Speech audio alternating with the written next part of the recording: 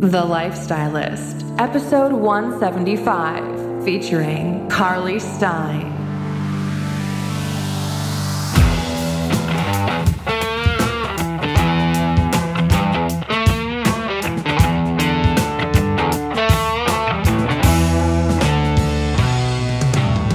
I'm Luke Story, a former celebrity fashion stylist and founder of School of Style.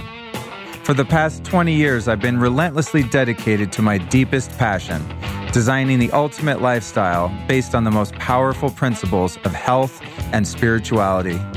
The Lifestylist Podcast is a show dedicated to sharing my discoveries and the experts behind them with you.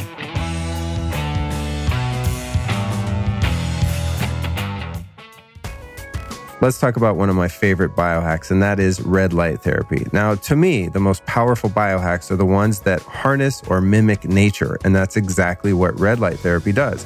It concentrates a very narrow spectrum of red light that's produced by the sun in the morning and evening. However, you don't need to go out into the sun for hours to get it. You can do it in about 10 minutes in your own home. Now, my favorite red light therapy company is Joovv. That's Joovv. They're FDA cleared and deliver clinical power with a new modular design that's really easy to customize and set up anywhere in your home. Now, I have the one panel here in my podcast studio, and I haven't had a chance to build on it, but even the one's good enough for me. I just have to turn to the front and the back every morning. And by the way, this is part of my every morning routine when I'm in town. In fact, if you want to learn a lot more about red light therapy, you can go back and listen to episode 169, where I interviewed the guys from Joovv, not just about their device, but about photobiomodulation, this therapy, the science behind it, where it comes from, etc. So that's episode 169. Now, I've been using my Joovv since 2017, and I've seen two major changes. A huge advantage from recovering from workouts. I have almost zero soreness in my muscles and my joints when I go like really bust ass in the gym. So the recovery is major. And then a massive testosterone boost. Now, a few years ago when I was in my early 40s, my T levels were really low, like around the 400s. Now I'm in my late 40s, and depending on when I check them, I'll be anywhere from 600 to 800. And that's been a game changer for me. So here's what's up if you want to check out the Joovvs. You're going to head over to joovv.com/Luke. That's JOOVV.com/Luke. And what I'm really excited about over there is they've got a new handheld device. It's called the Joovv Go, and it gives you all the same Joovv power, but it fits in the palm of your hand so you can travel with it. So I'm definitely getting one of these ASAP. So get over to joovv.com/Luke. That's JOOVV.com/Luke. When you check out making a purchase, use the code Luke, and they're going to send you a free gift. Let's take a moment to give a shout out to a health product that's really taking the world by storm, and that is CBD. And specifically, I'm talking about the CBD made by Cured Nutrition. They make CBD infused products made from Colorado-grown organic hemp. Now, a lot of CBD products are full of chemicals. Not only do they use chemicals to spray hemp, but also in the fertilizer, in the soil, and oftentimes in the hydroponic process, which is super, super swaggy. So if you're going to use a CBD product for health, well, let's not have it full of chemicals. And Cured is doing it super legit. It's 100% organic. And let's face it, back in the 80s, I used some hemp products from Colorado myself, but for different purposes. But also note that these products are not psychoactive. There's no THC, so no worries about getting faded from using a health product. These guys are pioneers within the fitness industry, out to educate health and fitness-minded people about the various benefits of hemp and to make CBD accessible to all. And one of the cool things they do is they make a lot of different products with CBD. So they have the oils, which is kind of what some companies do. They just have like, a little dropper full of CBD oil. But these guys make these amazing spices. They make this nut-based cookie dough and just really tasty foods, actually, that are infused with CBD. So not only can you do the oils, they also have capsules and foods. And I do this just when I kind of want to relax. That's great anti-inflammatory after working out, after any kind of stress, and definitely at night when it comes time to wind down. And it's also great for improving sleep. So I'm super stoked to find Cured Nutrition. If you guys want to check them out, just go to curednutrition.com/The Lifestylist. That's curednutrition.com/The Lifestylist. However, got a hookup for you like always. If you use the code Lifestylist at checkout, you will save 10% off. That's curednutrition.com/The Lifestylist, and the code is Lifestylist. podcast airwaves are abuzz, folks. We've got a really sweet interview with Carly Stein today, all about bees. Are you one of those people that shriek and run away when a little bee lands on you? You're definitely not alone, because I tend to kind of get a little skittish when those things come around me. But you might not need to hate the bees as much as you think or fear them. As it turns out, bees make some incredible foods and medicines. Now, I'm not talking about wasps or yellow jackets. Those are kind of bees' jerk cousins, but actual honeybees. Those benevolent little dudes that create propolis, pollen, royal jelly, and of course, honey. Now, I've been using bee products for around 25 years, and up until this interview, I thought I was quite an expert and knew my way around the hive pretty well. But our guest, Carly, schooled me big time, and my guess is she's probably going to school you too. So let's talk about our guest. Carly Stein is the founder of Beekeepers Naturals. She's a woman on a mission to save the bees and change the face of healthcare. She grew up with a weakened immune system due to an autoimmune condition. She got sick incredibly easy and was left with few options because due to her condition, she could not take antibiotics. Now, while traveling in Italy as an adult, Carly experienced an especially awful bout of tonsillitis. She was so desperate for a solution, she went into a local Italian pharmacist and discovered a bee product called propolis. And this was the first natural product that actually truly helped her. You know how that is? Like, you try to take the natural route and nothing works. Well, it turned out this worked for her.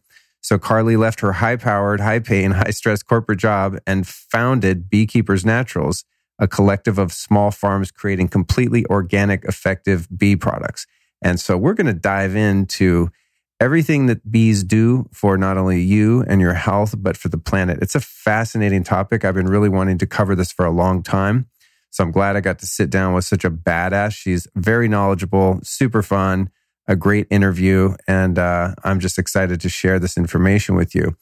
Speaking of sharing information with you, I'd love for you to follow me on Instagram because I also share a lot of information there too. So you can go to @LukeStory, and if you were already following me on Instagram, for example, you could have watched the live behind-the-scenes raw, real deal interview with Carly had you been on there. Because most of the time, little secret here, I actually live stream on Facebook and Instagram most of the interviews I do. Now, they're unedited. The sound's going to be way crappier than this sound here on this fancy microphone, but you get to see kind of the setting up and the breaking down and all the mistakes and all that fun stuff. So definitely follow me on Instagram @LukeStory. And then I don't think a lot of people realize that this show has been available on Spotify for a long time. Now, I still mostly use the Apple Podcast app, but I see that people do a lot of screen grabs and they're using all kinds of different apps to listen to the show. So I want to let you know that not only is your music on Spotify, but you can also find the Lifestylist podcast. So that's what's up. Oh, I know I've got something else I have to tell you. Next week's show is going to be super, super dope. It's with Dr. Darshan Shah from a place called Next Health that you probably heard me talk about a lot because I go there all the time. And we're talking about the cutting edge biohacks of the future. So that's episode 176 next week. Make sure you subscribe to the show so you don't miss that show or any show to follow. Super easy.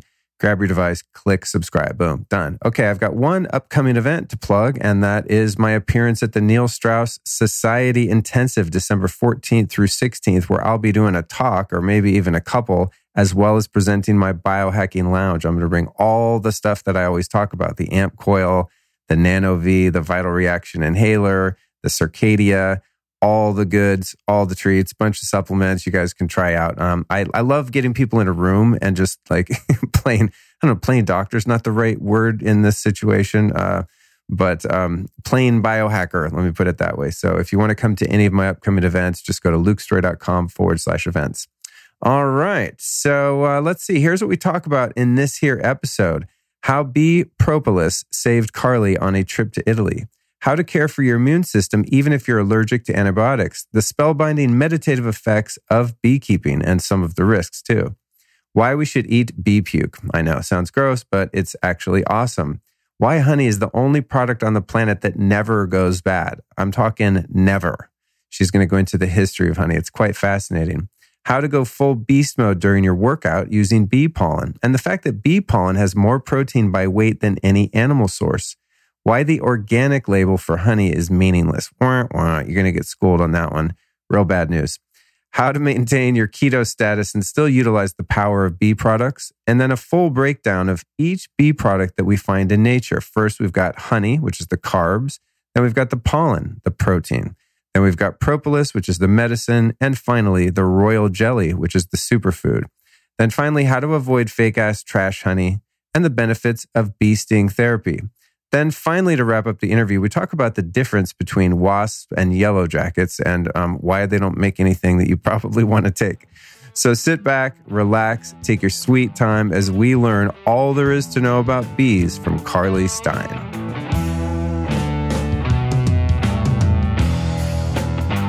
Carly, welcome to the show. Thank you so much for having me. Yeah, I'm excited. So this one's been on the books for a while, and we were going to do it in New York. And then I figured out, for some reason, I thought you lived there, but you were just traveling. You live in Venice, right down the street. Here we are. Ladies and gentlemen, listening, you are stoked. You're in for a real treat because this is a topic that I have not covered, strangely. But then the topic is bees and bee products and things like that. However, this is a topic and a product that I've been using for, I want to say like probably 30 years. I've been using, at first it was like bee pollen back in the day. There was little Hollywood like smoothie bars and stuff. This way, back in the late 80s, early 90s. And the one superfood you could add into your like banana and peanut butter smoothie or whatever was bee pollen. That was the big add-on. And you were like, whoa, I'm taking bee pollen. So, and you knew about royal jelly. I remember the first time I met you, I was like prepared to give you a whole 101. And you're like, no, I know this. And I was like, oh. Propolis, royal jelly. Well, the thing is, I know of it, but I don't know what it does and why and how. That's what we're going to get into. So it's a topic that I'm familiar with and a fan of, but I don't actually know that much about the technicalities of it. So we're about to have a hella good time. Awesome. So as we get started in this conversation here, Carly, how did you stumble across the world of bees and end up going like, yeah, cool, I'm going to make a company around bee products? Yeah, so it's really funny because I never intended to start a company, like not at all, not around bee products. But I think like many people had a problem and found my own solution and then wanted to share it. So for me, I'm autoimmune and I cannot take antibiotics. And I just I used to have the worst immune system, always sick, chronic strep throat, chronic tonsillitis.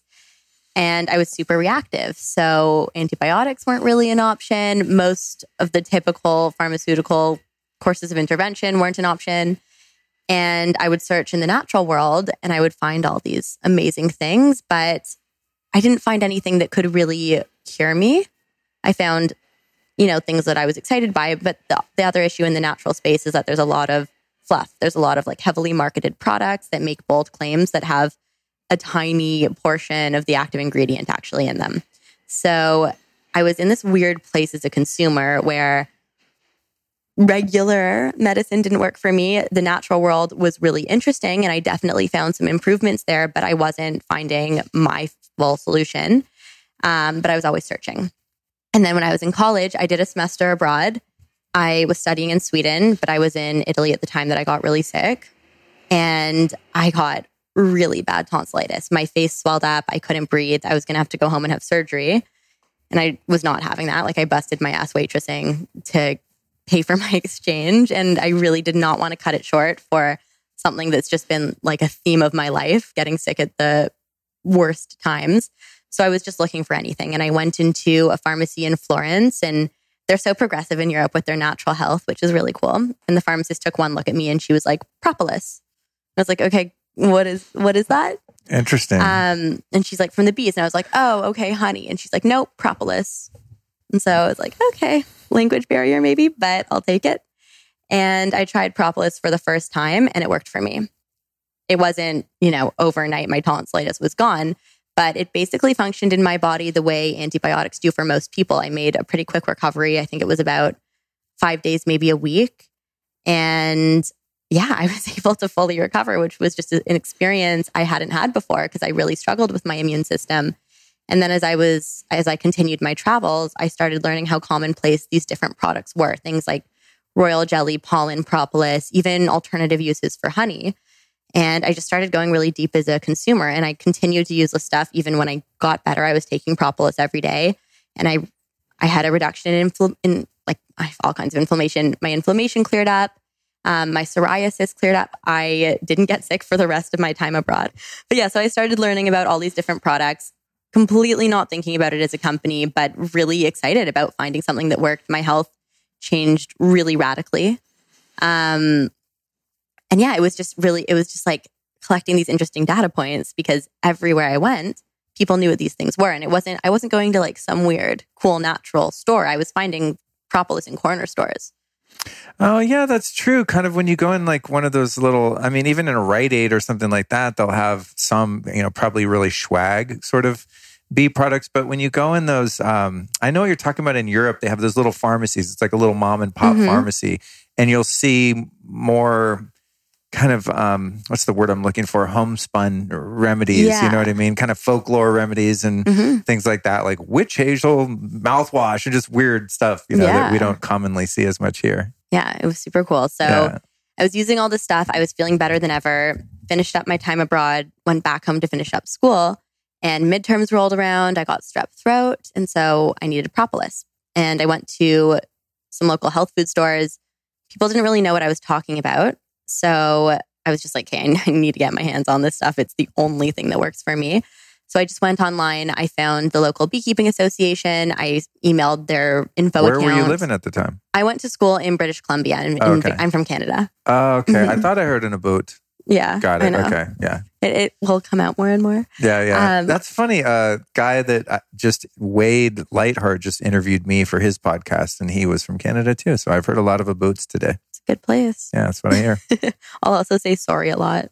Sorry? Yeah, I say sorry. Like somebody can literally ram their body into me and I will apologize. It's out of control. Really? Is there like a people-pleasing it's so weird. epidemic in Canada, in the culture? I don't know what it is. Like I'll be walking, I lived in New York for a while before this, and I'll be walking down the street and someone can literally body check me and I'll be like, oh my God, I'm so sorry. Are you okay? That's funny because I have a friend, James, who is from the UK.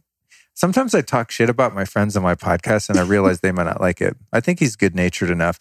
But he's like he's from Manchester, he's Persian Jew, but he's, born and raised British. Man, that's my team. Oh, yeah? Yeah. And, but he's very proper and, very well-mannered, very polite. And to the point of when I first met him, and we've worked together in a capacity in this way, sometimes pathologically accommodating, you could say, like huge people pleaser.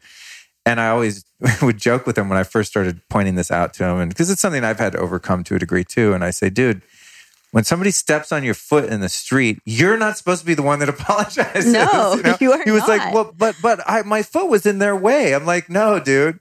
So yeah, it's funny. Yeah. That's funny. But is that a cultural thing? And I think Canadians are quite polite and whatnot? I think it is. They're very polite because I don't think I'm really, I've overcome my people pleasiness. But yeah, the sorry thing, it just like, yeah. That's funny. Okay. So you're in Canada there. No, it's fine. That's how I if you've ever listened to the show, it's a non-linear experience. It's awesome. Hopefully the listeners are used to that by now. Mm-hmm. I mean, I always have my little list of stuff, and sometimes I look at it at the end and I was like, oh, what was this thing? I don't even, what? These are meaningless questions. Now we just had fun. Anyway. So it's in Canada. Nobody also, it's not like LA where it was. This is in 2012, so this was a little bit before, like wellness wasn't what it is now. And I wasn't in a place where there was like a booming wellness scene. So I couldn't find propolis anywhere. I went to the source to get it. And again, like not thinking about it as a company at all. I was just, I need this for me.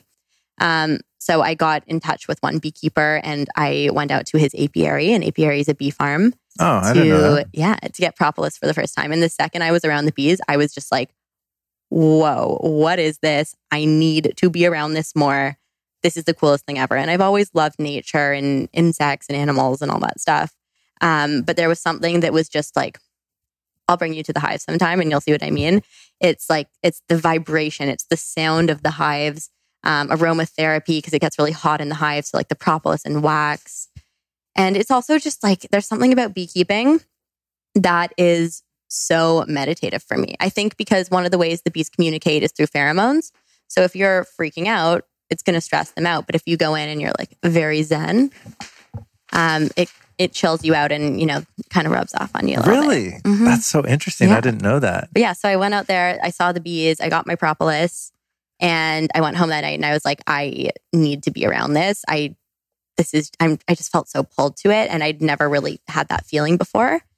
Because I always just kind of did what's right. And I was planning on going to law school and, doing that sort of thing. There's the people pleasy stuff. But yeah, so I was so pulled to it. I went back the next day and I was just like, his name's John, my first beekeeping mentor. I was like, dude, can I work for you for free? I will literally just let me be your apprentice. And he's a 3rd generation beekeeper from Romania, a retired biochemist who came to Canada to be a recluse and retire. And then he has this annoying keener who's like, please let me just hang out with you. So he was an OG, though. He is an OG. Is, not was. Okay. Yeah, he's in Romania now. Oh. He's grandkids, so he went over. But so I became his apprentice. And that was amazing for me because I was learning, first of all, his teaching style. It was very Karate Kid. It was very he's not a big talker. He's very private and I'm very social and bubbly. So that was interesting. But he taught me everything about the bees and all of these different ways to use bee products. And he had a really deep understanding of the healing applications. And then I had the added benefit of being a student at the time. And I studied a lot of sciences in my undergrad. And so I had a great relationship with my chemistry professor. I was a TA for a little bit. So I had full access to my university database and the lab. So it was cool because I could go to the hives, experience all this stuff. And I was learning from someone who also had a science background. And then I could use all the resources available to students. So I really just became obsessed. I was learning beyond myself about all of these different applications, from hormonal balance to energy concerns to fungal conditions. And then incorporating these products in different ways into my life and continuing on my healing journey, feeling better than ever. A lot of my food sensitivities, they kind of dissipated. A lot of shifts at that time. And then more than anything, I found something that I really loved. I found something that was really authentically me and not just something that was good on paper that I should do.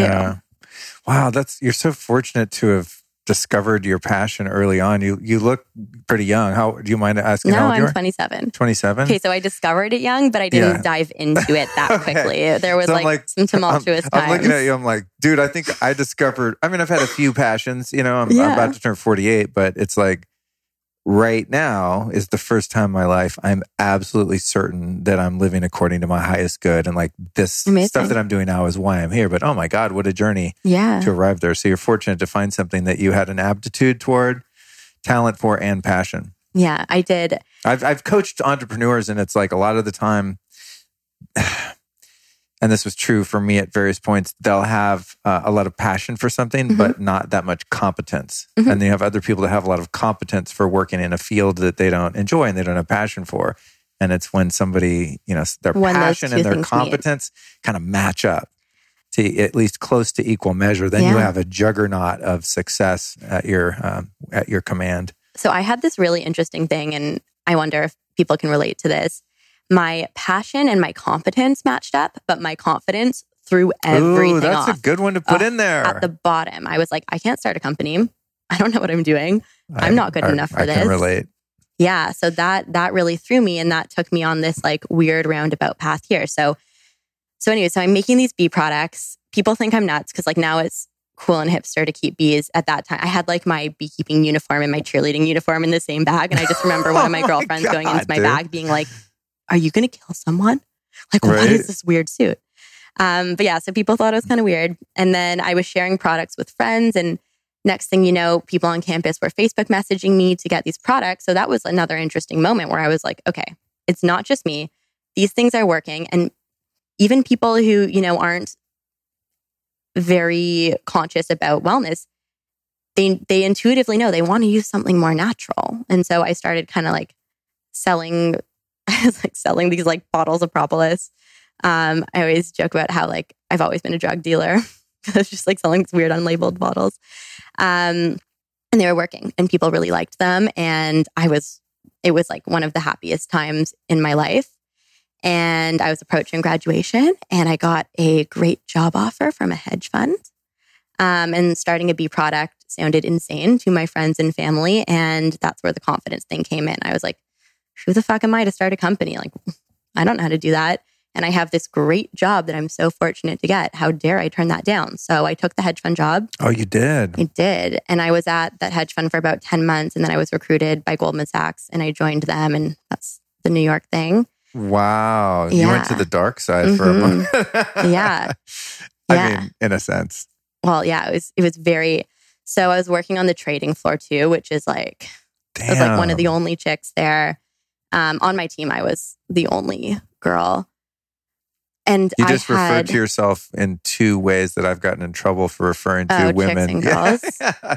I got like a really nasty email from someone at one point that was like, I find your show very offensive. You were interviewing someone and you said something about hot chicks or something. And I was like, what? That's a thing? I didn't even know that was a thing. And so I Googled it and I found the origins of the terminology of the slang. And it was something very innocuous and cute. And it had nothing to do with like belittling women. But it's funny, I don't hear women refer to other women as chicks. So I love you because I cannot stand political correctness. I'm not politically correct. Oh my God. Sorry to any listeners for my lack of politically correctness. I don't want people that are politically correct to even listen to my show. Please go away if you're offended. If your feelings are hurt by words, you have deeper problems than a podcast could ever solve. That said, I do my best to be kind and compassionate to others and, not intentionally hurt anyone. But sometimes you just have to communicate, it's like, I don't know. Sure. Or dig into why that's triggering you. Yeah, exactly. Exactly. Like if someone's like calls me a dude, I don't find it offensive. Yeah. It's like, I don't even know what a dude is. It has something to do with horse ranches I don't know. or something. I call literally everyone dude, so. Right. Well, there's that whole thing too. Like, I don't know, not so much anymore, I think, because dude is such a prevalent word. But I do remember at different times where I'd be dating a woman and be like, dude, you want to get a sandwich or whatever? And they're like, yeah, don't call me dude. I was like, oh, okay, my bad. Anyway, so you go do this hedge fund thing. You're working on the floor. Working on the floor. And I have this job and I was doing well. It's, very good on paper. I was quote unquote successful in a traditional sense. My go forward was really great. And I was so miserable. I was really unhappy. And it was this weird thing because I had more social positive reinforcement than I'd ever had in my life. Like I could, especially living in New York, like in Manhattan, if you go somewhere and you're like, oh yeah, I'm a trader at Goldman Sachs, people automatically are like, cool, you're smart. You don't need to prove yourself to me, which also fuck proving yourself to people, whole other thing. But at that time I was caught up in that and it became a part of my identity. And it was like the way I could measure my own success, but I was really unhappy doing it. And the things that the people I was working with were motivated by, those are just not things I'm motivated by. They're not things I've ever cared about. I basically just like found myself in this job because I'm decent at math and I'm like a crazy hard worker. And I just found myself there. And so it was really hard because I was like, why? I should be so happy. And I'm so miserable. And I was really isolated. I was working really long hours. The team I was on, I was the only junior on my team. So like all of the shit work went to me. And it was like a lot of long nights. And it was just like a kind of wild thing. But I also learned a lot. There's a lot of people who I worked with who I loved who are still like homies and like my big brothers. A few of them are actually visiting here right now. And yeah, so some real positive came out of that. But anyways, ultimate positive came out of that because all my growth did, as growth does from pain. So I was really, really depressed and isolated. And I sat down with myself and I was just like, this isn't sustainable. So I made a spreadsheet because I like spreadsheets. And the spreadsheet was all about my happiness. And I was trying to identify when was I the most happy in my life to date. And I kept coming back to making products and working with the bees. And so I was like, okay, I need to do this thing. And again, not as a company, but I was just like, this can be my hobby. Like one of the dudes I was working with, there's the word dude, he was taking flying lessons. And I was like, that's an expensive hobby, but cool. So I was like, why can't this be my hobby? I'll make products the same way people do art or pick up an instrument. I have this job, but I can fill myself up and cater to the other sides of my personality by doing this. So I started making products. Because beekeeping I love beekeeping, but like I had to be making products. I just had this pull. And I really love the science element of it too. It's really fun for me to just solve problems in that way. So I I reached out to some people in my network. I started doing local volunteer beekeeping. And then I found people in more rural areas who I could start building products with. And I started making these products for myself. And I would fly to Toronto on Friday night and stand at a farmer's market booth Saturday, Sunday, and then like fly to New York Sunday night to share these products. And like people honestly, like I remember my boyfriend at the time was like, what the fuck are you doing?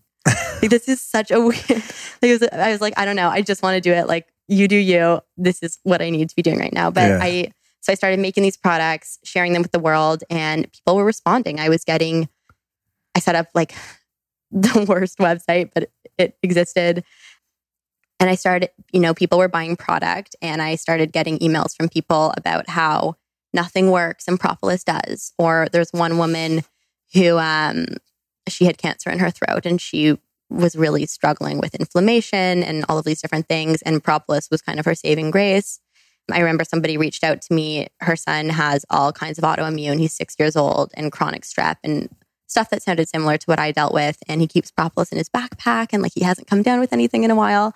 And so I was connecting with what ended up being my tribe, people who didn't think what I was doing was weird and were as excited as I was about this. And I just started to feel full again. And I continued in that way. And as it grew, I was like, okay, this is kind of a company, I guess. I should legitimize this. And I started to gradually create some structure. So little things like finding a co-packer and, properly incorporating and doing those sort of things. I did that all gradually. Even designing our labels, I used 99 designs. Like everything was super budget. And literally, like, I would just Google co-packer and then call a bunch of people and like negotiate something I could afford, but basically supporting this company with my salary and living like a student, even though I had a fancy job because I was putting everything into the company. Again, it was another moment where like people thought I was nuts because I would go for drinks with coworkers after work. And I didn't want to drink, one, for health, but two, because I was living like a student. I was putting all my money into this company. And so people just thought I was like super cheap all the time. And I was like, no, you don't understand. I have like a low pro B empire I'm building. Don't worry about it. But yeah, so I was just doing that passively. And even at that time, I still didn't really have the confidence to call myself a CEO or a founder or an entrepreneur. But I had this like little thing that was growing. And I think I slowly sort of gained that confidence. Not even the confidence. I just felt the strength behind me to do that because of the customer response. It made every time I interacted with a customer, I became more clear that this just has to exist in the world. And it got to a point where so we started in retail in Canada because that's where I was like going to sell. Because I also had to be kind of sneaky about my side hustle because most big organizations don't love when you're giving a ton of your time to like another thing. Yeah. So I started launching in retail in Canada, and it got to the point where we were in 600 stores across Canada and Whole Foods, and we were shipping internationally. And I was still like working 16-hour days. And then I was like, okay, someone has to run this company, and like, it's going to fucking be me. And that's when I made the move. So I made the move end of 2016 to full time. Wow. And that's about the time I retired from being a fashion stylist and started the podcast. Yeah, early 2016. Powerful time. Yeah, that must have been a dope year. Yeah. Mm-hmm. Wow, that's so cool, man. What a neat story. And as I was looking at your website today, I mean, your website is gorgeous. The branding, the functionality, the photography. I mean, I very much pay attention to these things because I'm just visually oriented and, appreciate aesthetics and things like that and design. I'm just a fan of art and design, but also because I've been into health stuff for so long, like way before there was an internet.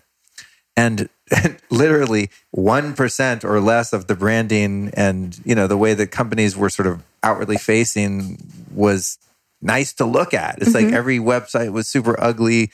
Getting one's business card, you're just like, oh my God, why are those colors? God, let me help you, And so just from, the point of view of observing the brand of where you are now, which is a very short time after what you just described. I mean, we'll talk about, your products and stuff like that and what they do and all that, but just from a business standpoint, it's pretty miraculous what you've been able to build in a short period of time. Because if I didn't know that story, I would be like, whoa, this is a website with like serious money behind it, with a bunch of very experienced entrepreneurs, business people behind it. And it's like, oh no, I'm 27 and I followed my passion. I'm crushing it. It's amazing. So thank you. Hats off to you. And I love that you added to my sort of concept of that, having competence and passion for the same thing. And you're so right that if at least some degree of confidence or faith or courage or whatever it is not there, then you're like, cool, I love this thing and I'm really good at it, but I'm too afraid to share it with the world, which I think so many of us get stuck in at different times. You know? Totally. Yeah. So many of us get in front of ourselves with fear. And it's so unnecessary. I think something that really helped me was sort of residing to this notion that it's our choices that define us, not our innate abilities. Because it's really hard for me to label myself as smart or capable or better than, like I'm not better than anyone else. I just worked really hard at something. And so remembering that if you just make that choice and you're willing to put in the work, you can absolutely do that and end up being the best of it. It doesn't have to be like some crazy innate skill set. And what do you do now to continue to learn about business and get better at what you do? What are your go-tos just as a young entrepreneur that's building a quickly emerging company? How do you learn how to do that and hire people and managing a team and all of the stuff that goes into having a company? Yeah, so I'm learning every day. Now it's interesting because I have more of a network, and so I really rely on friends and mentors, and I love getting to know people who create things that I've admired and people who have created things and messed them up and then created new things. And so I really work hard to surround myself with people who inspire me. But when I started, I had some incredible contacts in the finance world, and I was very fortunate for that. And I also had a background in that, which absolutely helped. But I had no contacts in CPG. I had no contacts in the wellness world. I listened to your podcast and, people in the space who were sort of paving the way, but I had no way I never thought I would be able to get in touch with them. And so what I did was I read a lot. I listened to a ton of podcasts. It's so amazing today. There's so much information that's accessible and these things are so impactful. So what you're doing, I think, is incredibly impactful. And yeah, it's easy to sit there and be like, well, that's not me. I would do it if I had this. I would do it if I was in this position. This person had this to start it. But no, every single person has challenges. We all have excuses why we can't. I still have the same excuses or fears. I just deal with them differently. And I continuously just sought out different things that I could learn from. And when I got to a stage where I had more access to people, I moved on that quickly. And I also I built strong relationships by the pay it forward principle, just kind of giving to people first and coming at it through that. And that's kind of how I continue to learn. Cool. That's amazing. So I want to get into the actual bee world here. And I'm glad we got to cover your story extensively because I think it's important to inspire people that when they find something that's their thing, that is exceedingly rare. Sometimes that doesn't happen to someone in their whole life. God knows how many lifetimes some of us go through without what's my thing? What's my purpose? What's my passion?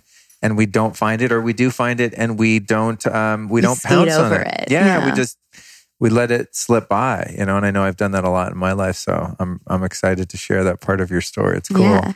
And so let me see here. We can break down. Should we just go through the bee products? Let's go through. But I want to go through the bee products, but I want to go through first the history of bee product use. When, as far as your knowledge goes, when did people start going, other than cavemen, Paleolithic hunter-gatherers, oh, there's calories in that fucking thing over there hanging on a tree. If we bat that down, we can eat this sweet gooey stuff. Aside from that, in terms of folk medicine and stuff, what cultures, what time periods do bee products come into play? So this is so cool because, first of all, bees have been around since prehistoric times, and humans have been using bee products, benefiting from them and working with the bees for thousands of years. There was cave paintings found depicting people kind of gathering honey in the mummification process, people would use propolis. It's known that propolis was a part of Cleopatra's beauty routine, same with honey. But yeah, we have such an amazing history. I always like to say that propolis is the OG antibiotic because that's literally like what we were using before the advent of modern medicine. Interesting. Yeah. So propolis specifically, well, first of all, we've found honey in Egyptian tombs and like we've seen those cave paintings, and it's really interesting because across cultures too, these things have been used. So the Incas used to drink propolis to reduce fever. The Romans, like there's just such a history. Traditional Chinese medicine pulls on royal jelly a lot. But the first recorded human use of propolis dates back to 300 BC. And it said that Aristotle coined the term propolis, and it means defender of the city. Hippocrates was a big fan of propolis. And yeah, there's record of people using these things in different ways. In the 17th century, the London Pharmacopoeia actually listed propolis as an official drug, which is really cool. Wow, that's crazy. I know. And during the Boer War, they would dress wounds with propolis and honey. So all of this stuff. Yeah, in traditional Chinese medicine, royal jelly was used for a fertility tonic and for hormonal balance for both men and women. And then also for brain health. Across Europe, royal jelly is known to be a longevity tonic, great for anti-aging. Ayurveda, honey is really massive. It's looked at a lot for its enzyme content and its healing abilities with the gut. So we've been doing this stuff for so long. And so I always like to say that, because it's so funny, like honey is all that we know from the hive. And there's so much impact we can have with these other products. So all that I'm really doing, or we're really doing at Beekeepers Naturals, is we're just re-educating people about the resources that nature gave to them in the first place that were so impactful. Cool. Thank you for that. Yeah, I kind of forgot about, touching on all those different systems of natural medicine, the Ayurveda, Chinese medicine, et cetera. It reminds me of being a kid. And I think the first time I started to see some of these things was in San Francisco in Chinatown. And I used to love to go in these kind of herb emporiums. They just had this cacophony of aromas that were foreign and interesting. And you'd see two things that were really popular in those shops was these little like shot glasses of ginseng. Yep. And they put royal jelly in sometimes. Yeah. And they have royal jelly in it. Yeah. Little ginseng. I used to go to those places as you a kid did? too, Yeah. and I would then like there's freak out. And then there's other just little, jars of, tiny little jars of royal jelly. Yeah. And I remember seeing that when I was a kid. It was years later before I ever figured out what any of them are, but that's true. And the honey and Ayurveda, yeah, that's interesting. So it does span across the globe. Humans figured out like, oh, this stuff's good for you. Yeah. Okay, so since most of us think, oh yeah, bees, they just make this stuff called honey and you put it on your cinnamon toast or whatever. Or your mom like is boring and makes you use honey and stuff instead of good white refined sugar. But what are some of the other components of the hive? So this is how I like to break it down. I like to just talk about how the bees use these things and then kind of how we do. Oh, cool. So in the hive, honey is bee food. It's their carbs. It's their energy source. It comes from floral nectars. So the bees, they have this long tube-like tongue called a proboscis, and they'll basically suck up the nectar from the flower, bring it back to the hive, put it into the caps, and they fan out the moisture with their wings. No way. Yeah, and it ferments a bit, and that's kind of how that's honey. See, this is okay. I'm going to dip into each one a little bit. This is what's so fascinating because out in nature sometimes throughout life, unless I think there's a chance that they're poisonous, I'll just grab flowers and they smell so delicious and fragrant, right? And then, but if you eat a flower, and sometimes people put them in, in salads and toppings and things like that, like culinary flowers, right? But they all taste like crap. They're never sweet. They smell wonderful. But take like a rose and try to eat a couple rose petals. It's disgusting, So I always found it strange that bees can produce such a mass amount of this carbohydrate, calorie-rich, sticky, sweet substance from flowers. Because when I crack open a flower, there's not shit that's sweet in there. Yeah. What's up with that? Yeah. Like how many damn flowers do they have to go to? It's like each flower has 2 little molecules of sweetness, and then the bee goes to like 100,000 freaking flowers and comes back with a teaspoon of honey or something. It's how the bees make it. It's also because it's mixed with their enzymes. So the bees actually have 2 stomachs. So they suck this nectar up through their tube and they carry it back to the hive in their honey stomach. So they have their regular stomach and their honey stomach, which is basically a nectar backpack. That'd be a cool name for a band, Honey Stomach. Yeah, that's actually a great name. Or for something. I don't know, Honey Stomach. I just like that. Oh, okay. So they're regurgitating. So when we're eating honey, we're eating bee puke. Yeah. Kind of. Yeah. I mean, not to. It is. It's a bummer for you. I know. I hate to say that, but guys, it's really good. You go on your podcast and promote your product, and then the host is like, "Oh, so you're selling puke? Cool, yeah, great. Insect puke has got to be awesome." But see, okay, but no, that's part of the magic. So the enzymes, that's a huge part of it, and that's honey is the only food on the planet that never goes bad, and that's a testament to its enzyme quality.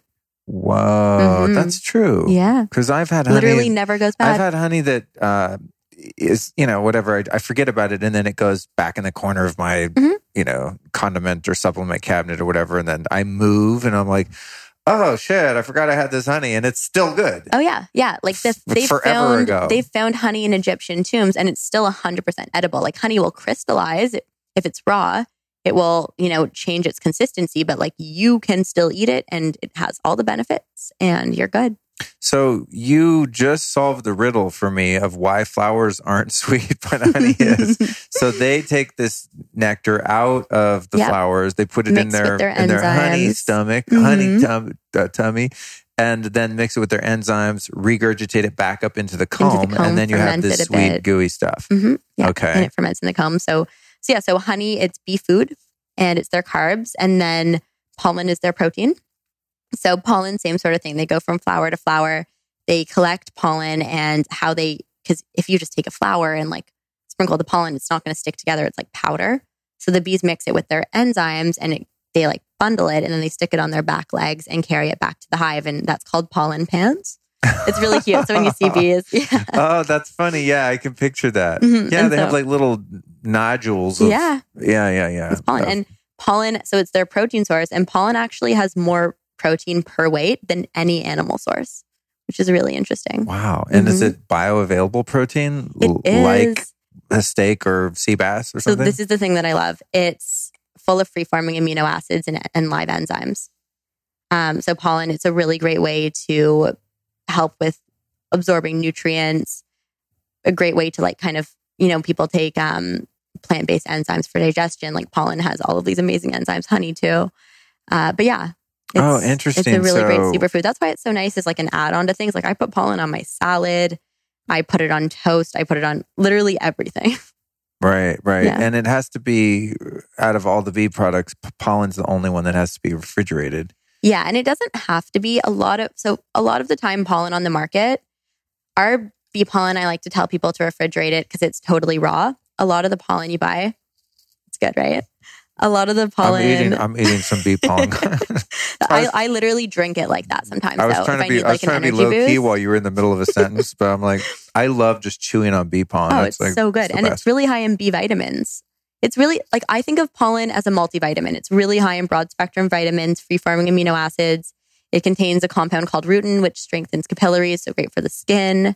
BCAAs, it's really great for a pre-workout. There's actually a study done, and it found that pollen, it increases blood hemoglobin values. So it helps you to basically oxygenate your muscles. So it's great for endurance. Really? So pollen is the best pre-workout. So pollen is for beast mode purposes? Oh yeah. Full beast mode, you take your pollen. So pollen, it's not always kept in the fridge. A lot of different brands, they dry the pollen out and they apply heat. The bee pollen still contains a ton of vitamins, minerals, nutrients, but I'm kind of a hard out about heat and changing things from nature. So ours, I want to keep it raw, also because I want to keep the enzymes intact. So for ours, it can be out of the fridge. It's fine. Once you open it, I say put it in the fridge. The beehive gets really hot. It's not going to go bad. But if you really want to just preserve the enzyme content and keep the pollen fresh, it's great to keep it in the fridge or freezer. I usually keep mine in the freezer. And so pollen is the bee's protein. And then that is hella good. I'm sitting here munching on the bee pollen, you guys. Good. I'm just keep talking. Please make it a long diatribe on the pollen because I'm going to crush this whole jar. Well, the good thing too, so one of the reasons our pollen is so flavorful is because we work with wildflower apiaries. So a lot of the pollen, it comes from monocrops, and often it's coming from corn and soy. And one, we don't want to work with monocrops. Two, we are definitely not working with corn and soy. And so because it's coming from wildflower apiaries, you're getting that rich variance of foliage. Our bees, we do sustainable beekeeping, so they're just healthier and happier. And I really believe that if the creatures are happy, the stuff they make is going to be a hell of a lot tastier and better for you.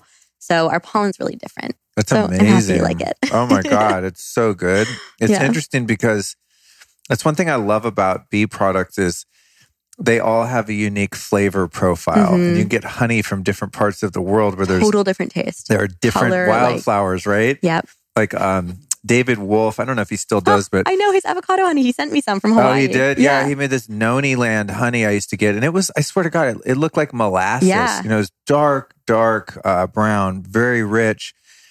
And he's out there, you know, growing whatever kind of flowers make the bees make the most chronic honey. He kind of like bioengineered the honey and it was fantastic. It was like freaking $1 zillion for 5 teaspoons in a little jar or something. Yeah. But Noni Land honey was the best. And then I kind of started geeking out on other honeys. I was like, oh, if you go to the farmer's market in Ojai, the honey tastes different. It has a sage flavor or whatever, you know? Yeah. So it's really interesting. And that pollen that I just tried is like, wow. Yeah. Explosion of different subtle aromas. Very interesting. It's really cool. So our honeys, so we have like a raspberry blossom, a wildflower, buckwheat, all different flavor profiles. And then also the darker the honey, the higher the antioxidant content. So buckwheat honey actually has the highest antioxidant content. It has an interesting taste. It's like, I'll get you some. You'll probably like it if you like buckwheat honey that. before. Yeah, it's like earthy. It does have a different flavor. You're right. Yeah, I haven't had yours, but I have had it just because as I said, I like to explore that. So you mentioned something. What I always like to get into the dark side of different industries, you know, because I like exposing fake shit. And something that's always concerned me a bit about bee products is the plants that the bees are going to get the goods from, you know, and you mentioned soy and corn. Yeah. Do you avoid that and monocrops because of the risk of GMO, getting into your stuff? Yeah. So that's a big thing. So with monocrops, like a raspberry blossom honey, it's predominantly raspberries that they're pollinating. But anybody who has like a monocrop, what I do is I make sure that they do 30% margin planting, which is planting a variance of crops in the margins, which, by the way, if you have a farm, do margin planting. Like, why would you not create a varied ecosystem for the creatures around you, even if you are monocropping? And like, because economically, although I really hate it, I understand that it makes sense. Anyways, so what is that thing you described? So say I have an orchard of almond trees. Yeah. So you have an orchard of almond trees. And what happens is that one, the bees don't have a varied diet. So, you know, same as us, if all we ever ate was kale, even though kale is good for us, probably not the best. The second thing is what happens is there's a single bloom period. So there's a time of year where everything's blooming. For almonds, February. And then after that, it's a food desert for all the creatures around. Oh, so, interesting. Is that why, like in Central California, where they have all these almond ranches, they move the bees in and out? Oh, that's a whole other thing. Oh my God. What's up with that? Oh my God. Because you'll see, like certain times of year, you drive up to San Francisco on the 5, and you're like, oh, there goes a semi full of what do you call them? Hives. Bees, yeah. Beehives. Yeah, I'm like, oh, where? They're taking them out of the almond orchards into somewhere else. What's up with that? Okay, so this is a whole thing. So migratory beekeeping, first of all, it's not necessarily, I have to like be PC here because I go to beekeeping events and like union meetings and I'm like the annoying hippie that everyone gets mad at. But migratory beekeeping, there is a history of it. Like people used to send bees down the Nile. You can transfer bees, but the way it's done today isn't the best. And so what's happening is we're losing bees at a rapid pace. A lot of factors are playing into that. Climate change, big one is pesticides. And we're consuming more than ever. And we need bees to pollinate. So literally a lot of our food will not grow without the bees. Like some types of flowering plants, they can't self-reproduce. They need the bees to transfer the pollen from the female part to the male part of the plant.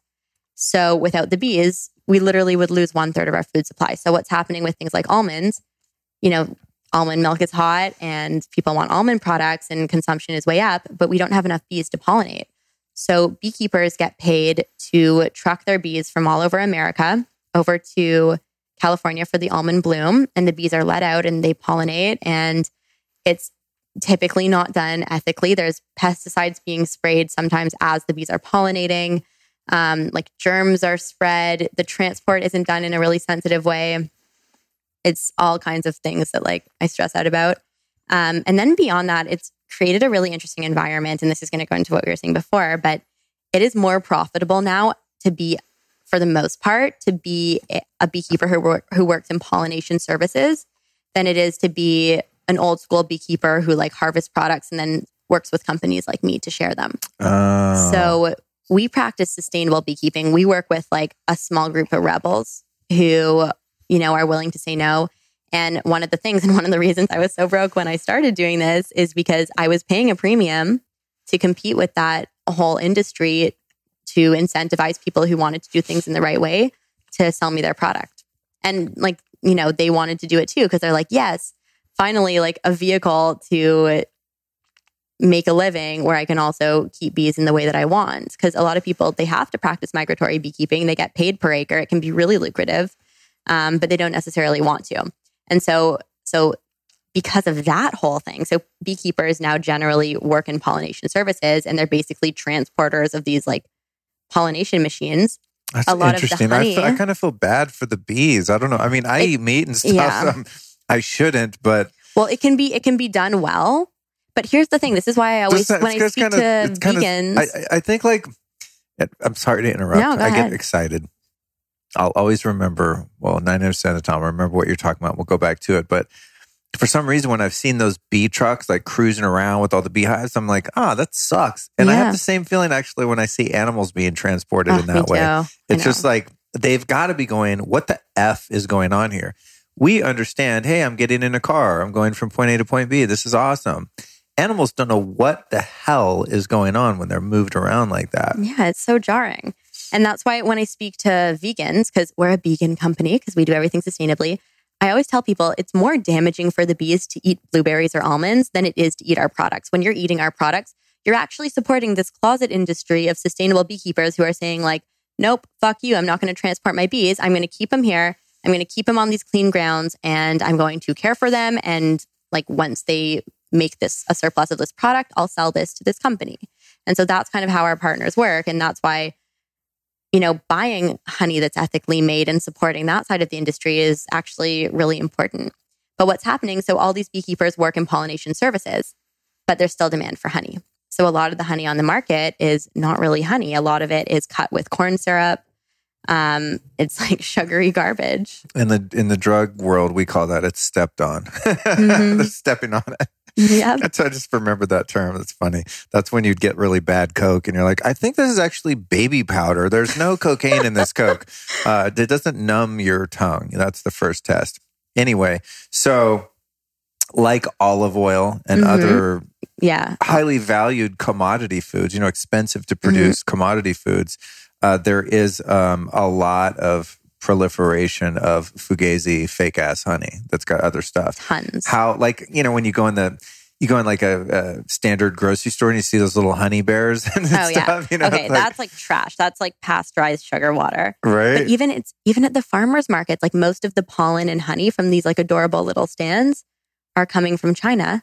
What? Yeah, because these people who do that as a living, they're making more money driving their bees to these different orchards to pollinate. And then they buy cheap product. They take some of that profit, buy cheap product from China and sell it at stands.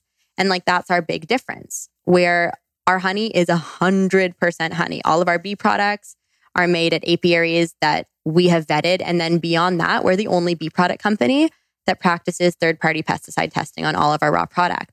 And that's you guys are the only one? Mm-hmm. Okay, this brings me to another thing because I love myth busting, and I'm just like a conspiracy theorist. I can't help it because there's so many conspiracies. How can you not be? So not only can some of the honey be just fugazi and just be a bunch of corn syrup or whatever. What always worries me, and I'm also paranoid about what I put in my body, is that say I go to the Ojai Farmers Market or whatever, and maybe it's not from China. Like I look them in the eye. I'm like, "Are you the beekeeper?" They're like, "Yeah, we have all the hives." But dude, next to their little farm could be full on glyphosate, Roundup sprayed, totally gnarly GMO land. It's like you can't stop. Your bees aren't in a giant net above your field of almonds or avocado trees or whatever. You can't like control where your bees are going. So is there a lot of Roundup, glyphosate, which is one of the gnarliest pesticides. Is there a lot of that in the honey and bee product supplies? This was like I'm so happy we're talking about this because this framed a lot of what we do. Part of me being autoimmune, I can't ingest that stuff. And honey and bee products and pollen and all this stuff, it's coming from flowers and plants, and there's still like a lot of great components in it. But if these flowers and plants are covered in pesticides, there probably will be trace amounts in your product. And like, I actually can't ingest that.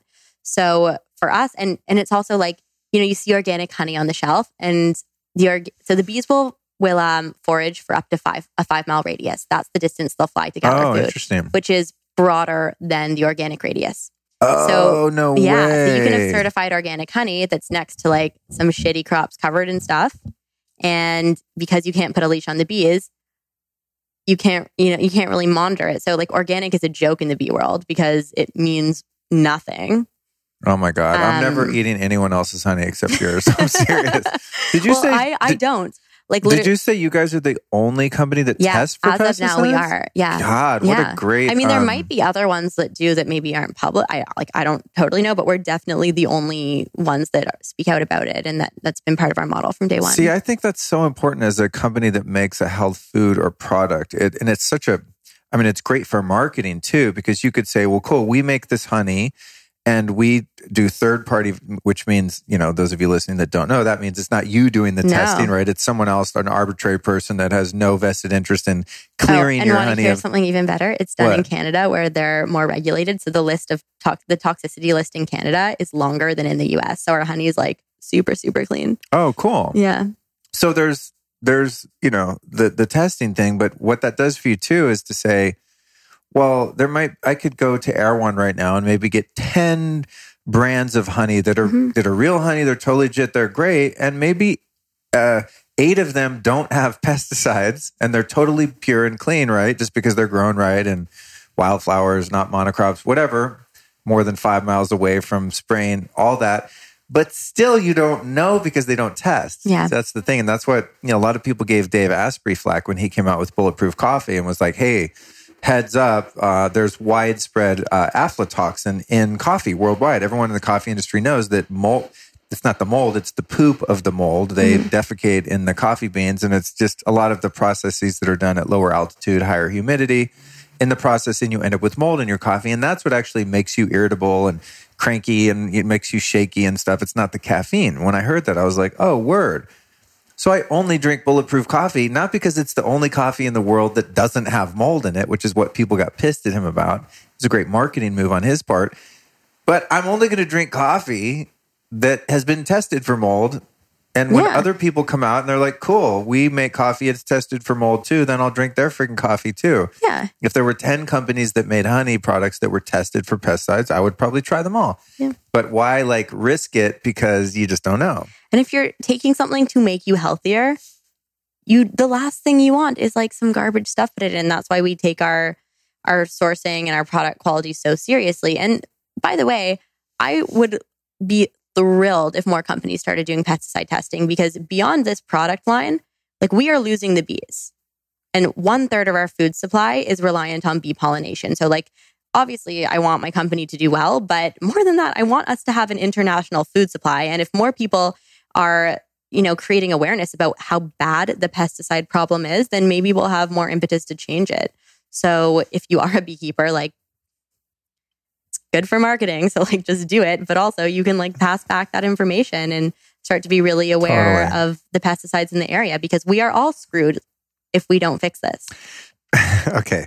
So thank you for that. And yes, I implore anyone that makes a product that's supposed to be good for you, man, you better be testing that shit and make sure it doesn't have anything that's bad for you in it. It's I know if I go to McDonald's and eat, what do they have? A Big Mac? I spend a long time. So long. Or I smoke a pack of Marlboros, or I drink some Jack Daniels. It's okay, I know if I'm doing those things that I know what I'm getting myself into. But if I go to the health food store and I drop $300 on 10 items at checkout to get well or to stay well, those things should be safe. Let all the swag commodity products in the world have all the poison in it. So those of you making stuff, test, and you can use it in your marketing. You can use it as not to be mean, but you could use it as a fear tactic, like in your marketing. Did you know that these are the products commonly found in the product that we sell, and ours is tested to not have that? Wow, you can rest assured that it's not. I mean, that's powerful. Yeah, and for someone that's a consumer like me. Totally. And to be fair, I would never have assumed that these like bee products made from a wonderful beekeeper at like a beautiful apiary would have pesticides in them. I just was taking things that I was making and reacting to them. And so I had to reach out to a lab and start testing and do that. So I think there's probably a huge portion of people who are making products in like the best way they know how, and they just don't realize that our environment is so dirty. Yeah. Yeah. So that's the other side of it too. It's like, it's hard. We'll be right back at you after this brief but important announcement. One thing I find really interesting about people that are health obsessed like myself is that oftentimes they take much care and consideration when they're choosing what foods to eat, what drinks to drink, etc. In other words, people are very concerned about what they put in their body, but many people are not as careful about what they put on their body. And your skin is your largest organ. So anything you put on your skin is like putting in another mouth. I mean, really, your skin is like a giant mouth. Just ask Jimi Hendrix at Woodstock, a little history lesson here. That's why he put his LSD tab in his headband. He didn't even need to put it in his mouth. It just goes in your skin, and all the nasty stuff and the lotions and sunscreens and all of that stuff goes right into your bloodstream. Your liver doesn't even get to clean it out. It's really nasty. So my friend Andy Nilo, who's also a former guest of the show, started this company called Alitura Naturals. And you can hear his whole life story, which is insane. Just a real like rags to riches kind of situation on episode 18. And one thing I like about Andy is he's just completely obsessed with the sourcing of the best ingredients. You could literally eat his product, and actually your skin does eat it. I mean, he uses things that are foods. He uses spring water, extra virgin olive oil, cocoa butter, beeswax, evening primrose oil, aloe vera, raw honey, bee propolis, sandalwood oil, German chamomile oil, sea buckthorn, all the good stuff. Like anyone that knows about skin products and things like that knows that this is the best stuff that you can put on your skin. Now, my favorites are the night cream, the clay mask, and the face lotion. I use 2 of those every single day religiously. I've been using them for years. And to be honest, I get a lot of compliments on my skin. I'm just turned 48 at the time of this recording, and people often say, dude, your skin looks great. What do you do? And this is what I do. I use Alitura Naturals. So if you want to check it out, all you need to do is head over to alituraturals.com to see how you can radiate health. And as a free gift for my listeners, use the code LIFESTYLIST for 20% off and free shipping in the U.S. on your order at alituraturals.com. And now back to the interview. With the and I want to get back to a couple of the bee products, but first, just the bees in terms of the ecology of the planet. I'd like to cover that a bit more. So, if 1/3 of the world's general food supply is dependent on bee pollination, and the bees are starting to die off, we can assume that part of that is their little ecosystem getting infected with pesticides, which is it's really bad. Pesticide means it's something that kills pests, and bees from that standpoint could be a pest. They're an insect, right? Yeah. What about do you know anything about issues with one of these 2 things? Electromagnetic pollution, from cell towers and smart meters and all this kind of stuff. I mean, dude, if you have a cell tower on the street and there's a tree in front of it, the fucking tree dies. You know what I mean? Birds won't nest in that tree. I mean, we can't see it, so it seems like tinfoil hat weirdness. But if you get out some EMF testing equipment in like where we are right now in the middle of LA, I mean, that shit will be off the chart. So you'd have a hard time maybe growing bees here. So have you heard anything about, cell towers and stuff like that hurting the bees? So 5G, all this kind of stuff? I don't know a ton, but I remember reading a study years ago. I think it came out of Germany that spoke to that. I don't remember the specifics. I'm like so open to that. And I'm a big believer in like distorting the natural state of affairs was not meant to happen. So anything we're doing that's fucking with nature, I'm just not on board with. But the thing that I personally in my company just really hyper focuses on is pesticides. So what happened there, like in 2006, DDT was taken out of the game. It was replaced with a substance called neonicotinoids, and that's the most prevalent pesticide used today. And It's scary for a few reasons. One, that it's water soluble, so it's getting into our soil and it is getting into our water supply. And two, it's a neuroactive substance. And, like there was a published study coming out of Harvard. It found that it's damaging to the bees. But pesticide industry is massive and we haven't seen the momentum that we should have to change that. Now, other parts of the world have been really good. In Canada, Ontario, where I'm from, actually was the first place to institute a partial ban on neonicotinoids. Europe's been amazing. The US, it's not really happening yet, but I'm hopeful eventually because it has to. But yeah, it's this substance that's being sprayed. And by the way, with neonics as well. So you can do it in two ways. You can spray it on the plants, or you can actually spray it in the seeds, and it grows up through the plant's vascular system. Oh, so gnarly. It's like in the plant. Yeah, it's really, really gross.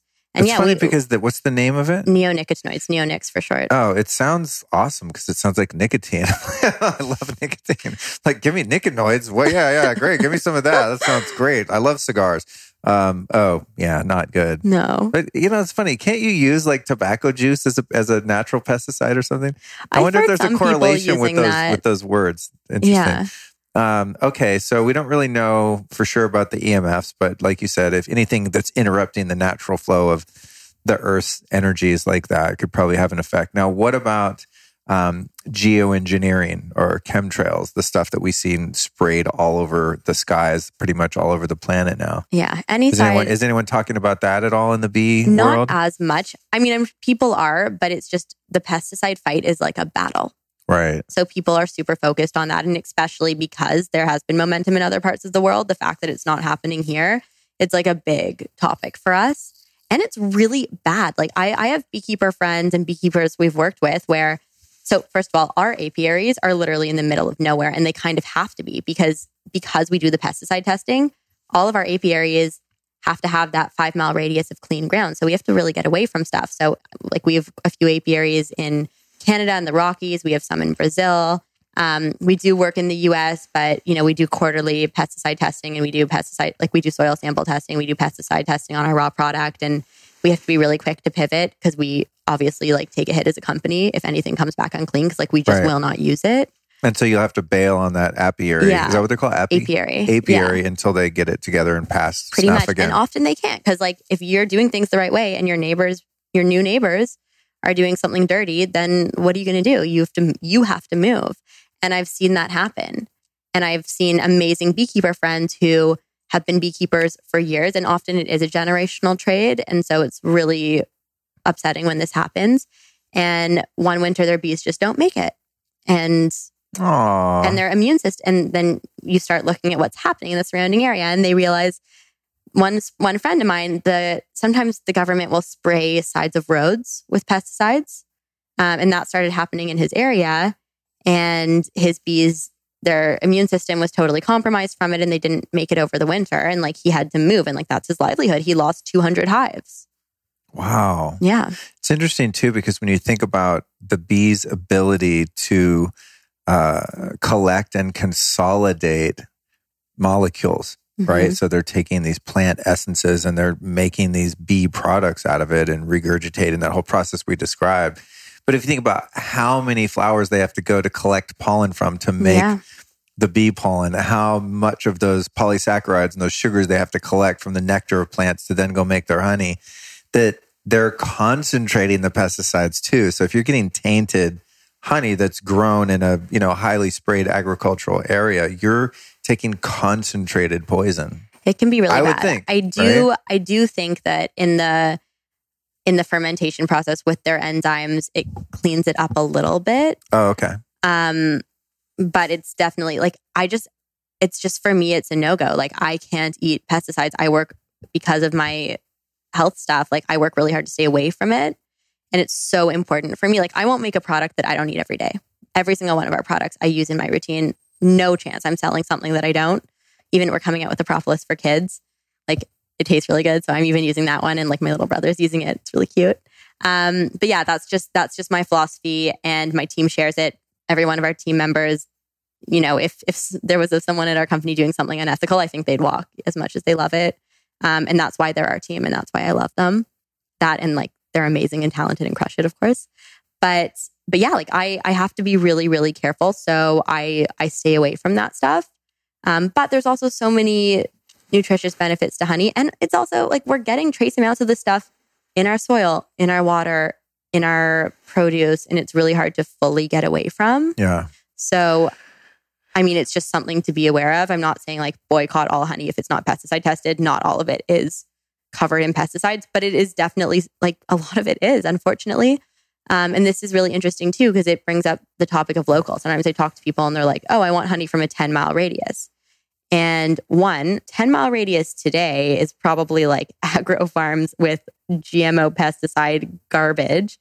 But more than that, 10-mile radius in the olden days made a lot of sense because it was a beautiful farm with a rich variety of flowers and plants. And it exposed you to a lot of the local foliage. And specifically, the 10-mile radius pertains to allergies.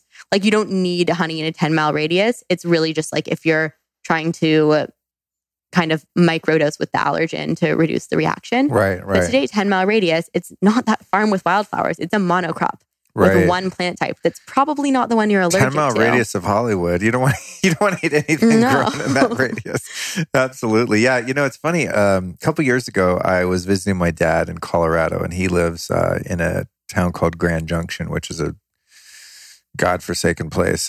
But there's beautiful places around it that we travel to. But for whatever reason, he settled there. Dad, if you ever hear this, God damn it, move back to Aspen where it's pretty. He's moving. He's working on it. He's trying to sell his house and buy a new one. Anyway, we're all about the outdoors. I go out with Dad, and we're walking along this trail next to his property, and it goes onto a couple other people's properties, and we stumble across these abandoned beehives. Mm-hmm. And I'm like, oh, interesting. Someone just left. There's maybe 25 little white, wooden hives there. And I was like, oh, word. I wonder if there's any bee bread in there, and you're going to tell us what that is. Mm-hmm.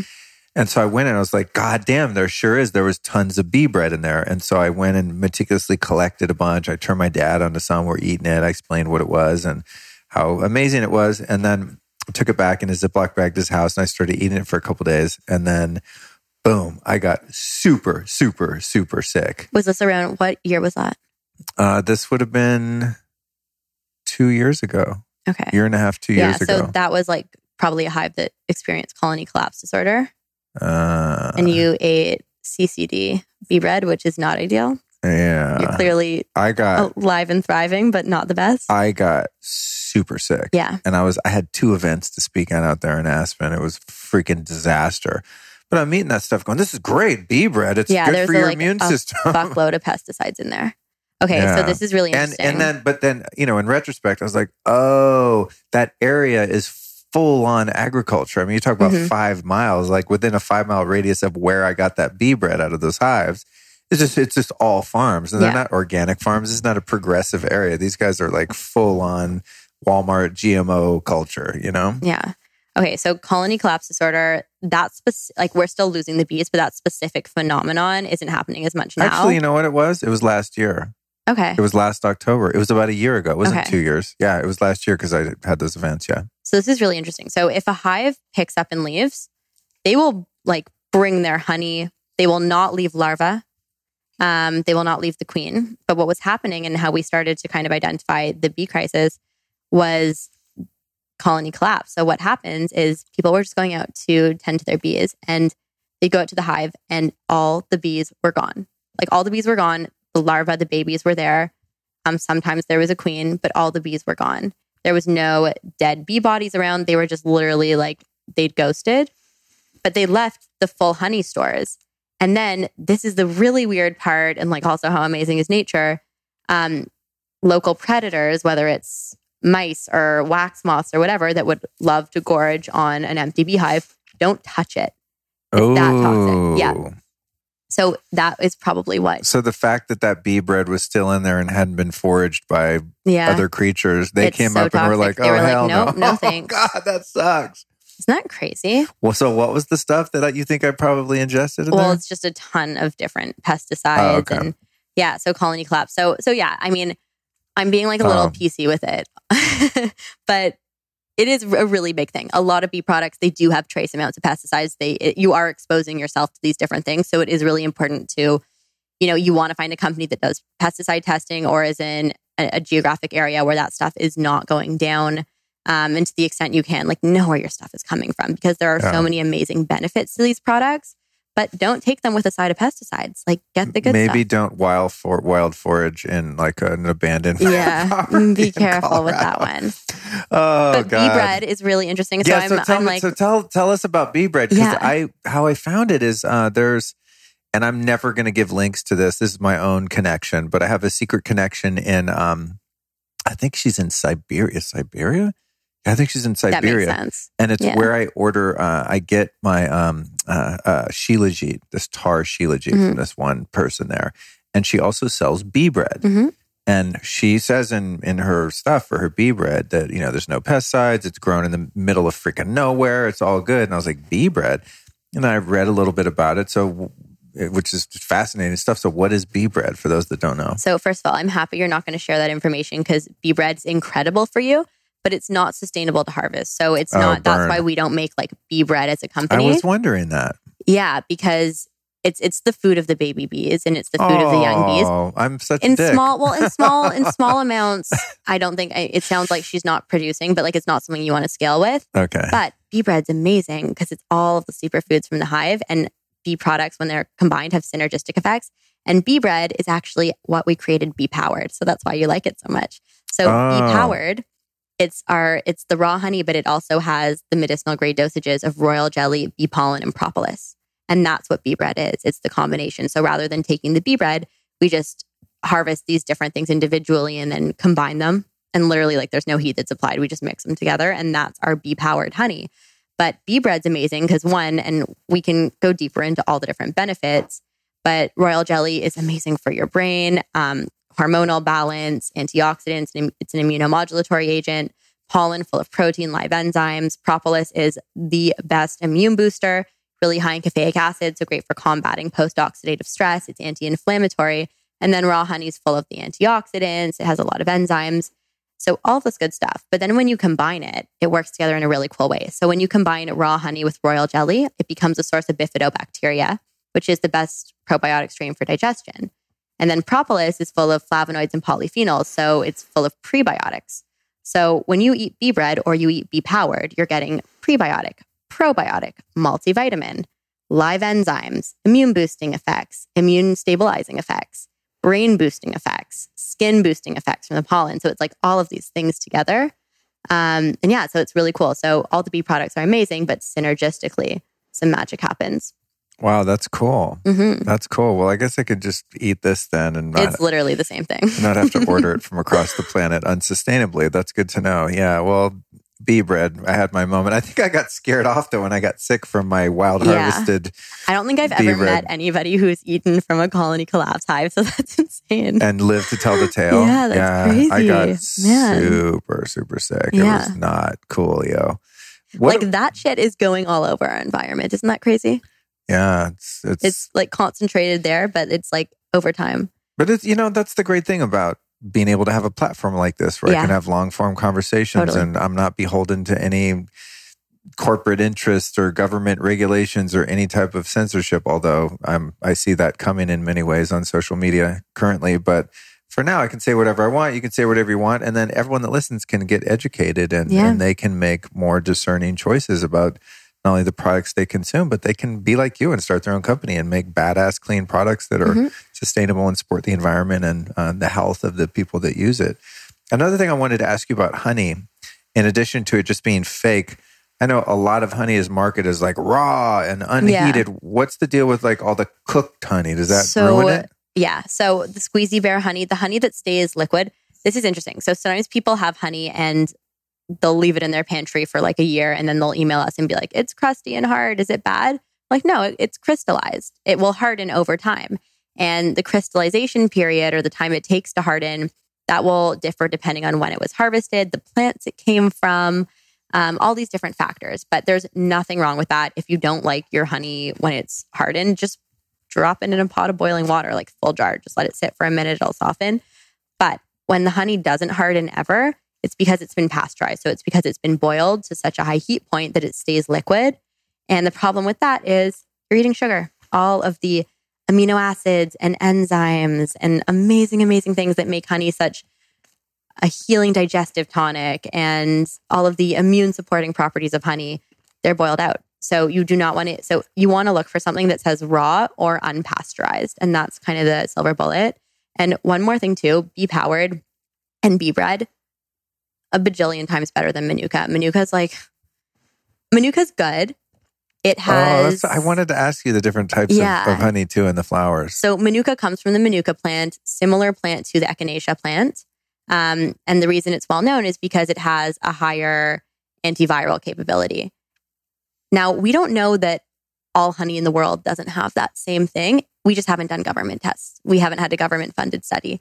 A friend of mine at Guelph University was trying to get government funding for such a study because, we could create an amazing North American export, but couldn't get funding.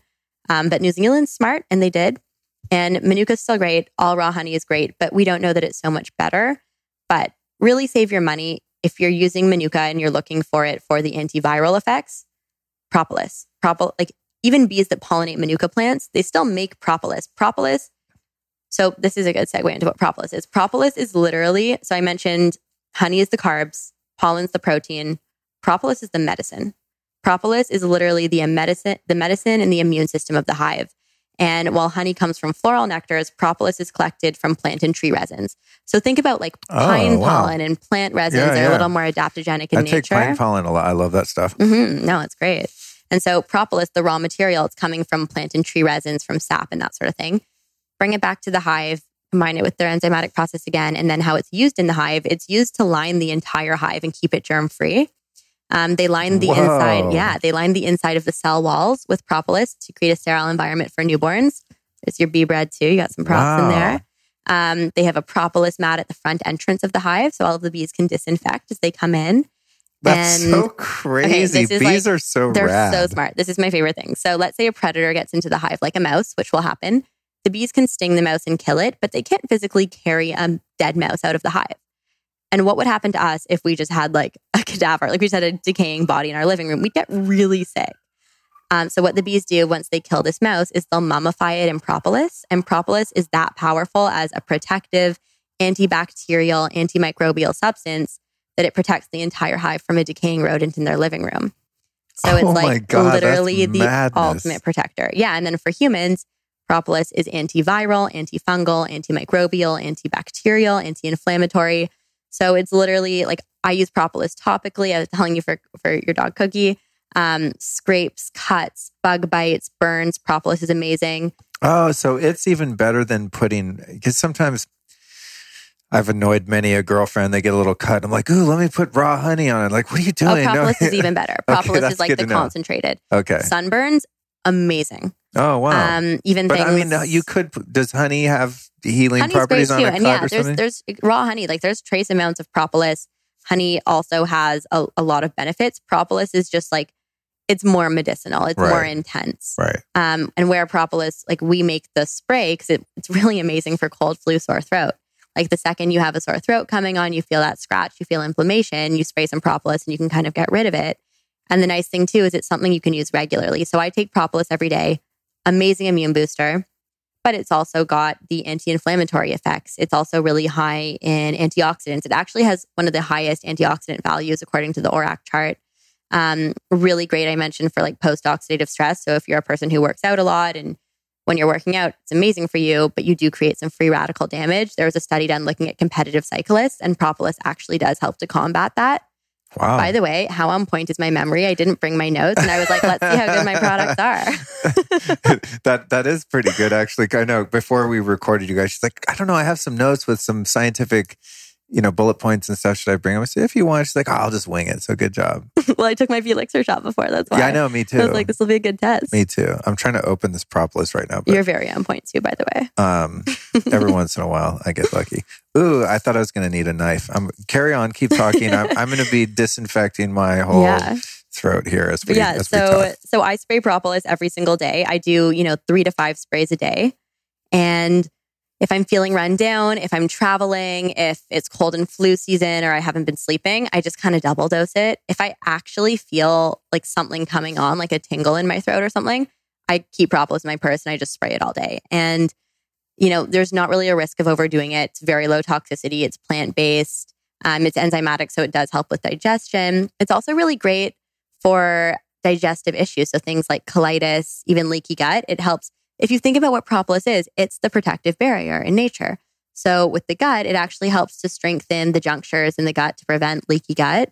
It helps to reduce, it helps to reduce inflammation in the large and small intestine. It's derivative of that resin, right? Oh, that's interesting. How cool. Yeah. So it's like a super healing substance. The nice thing too, I sometimes compare it to oil of oregano because it has the same sort of germ fighting ability. But unlike oil of oregano, it's a lot softer on your system. It's not going to totally throw off your gut. And then you're also going to get the anti-inflammatory effects, the really soothing effects. It's like when you do the propolis in a spray, like I just did right while we're talking, does that amount get into your gut, or would you want to take it like more internally in a capsule or drink a shot of it or something like that? So no, that amounts, we do a 95% propolis spray. So it's really powerful. And like we test for bioavailability.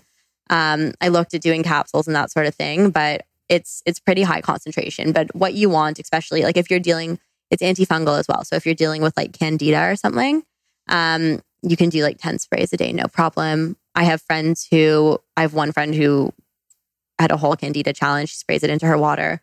The nice thing too, it's keto friendly. There's no sugar, even though it tastes sweet.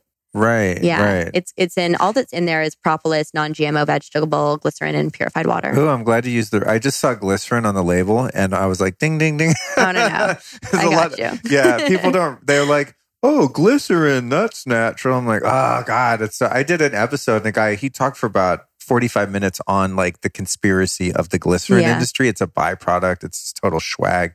So I'm glad yours is non-GMO. That's good. But one thing I wonder about keto, and I'm going to do a keto episode soon.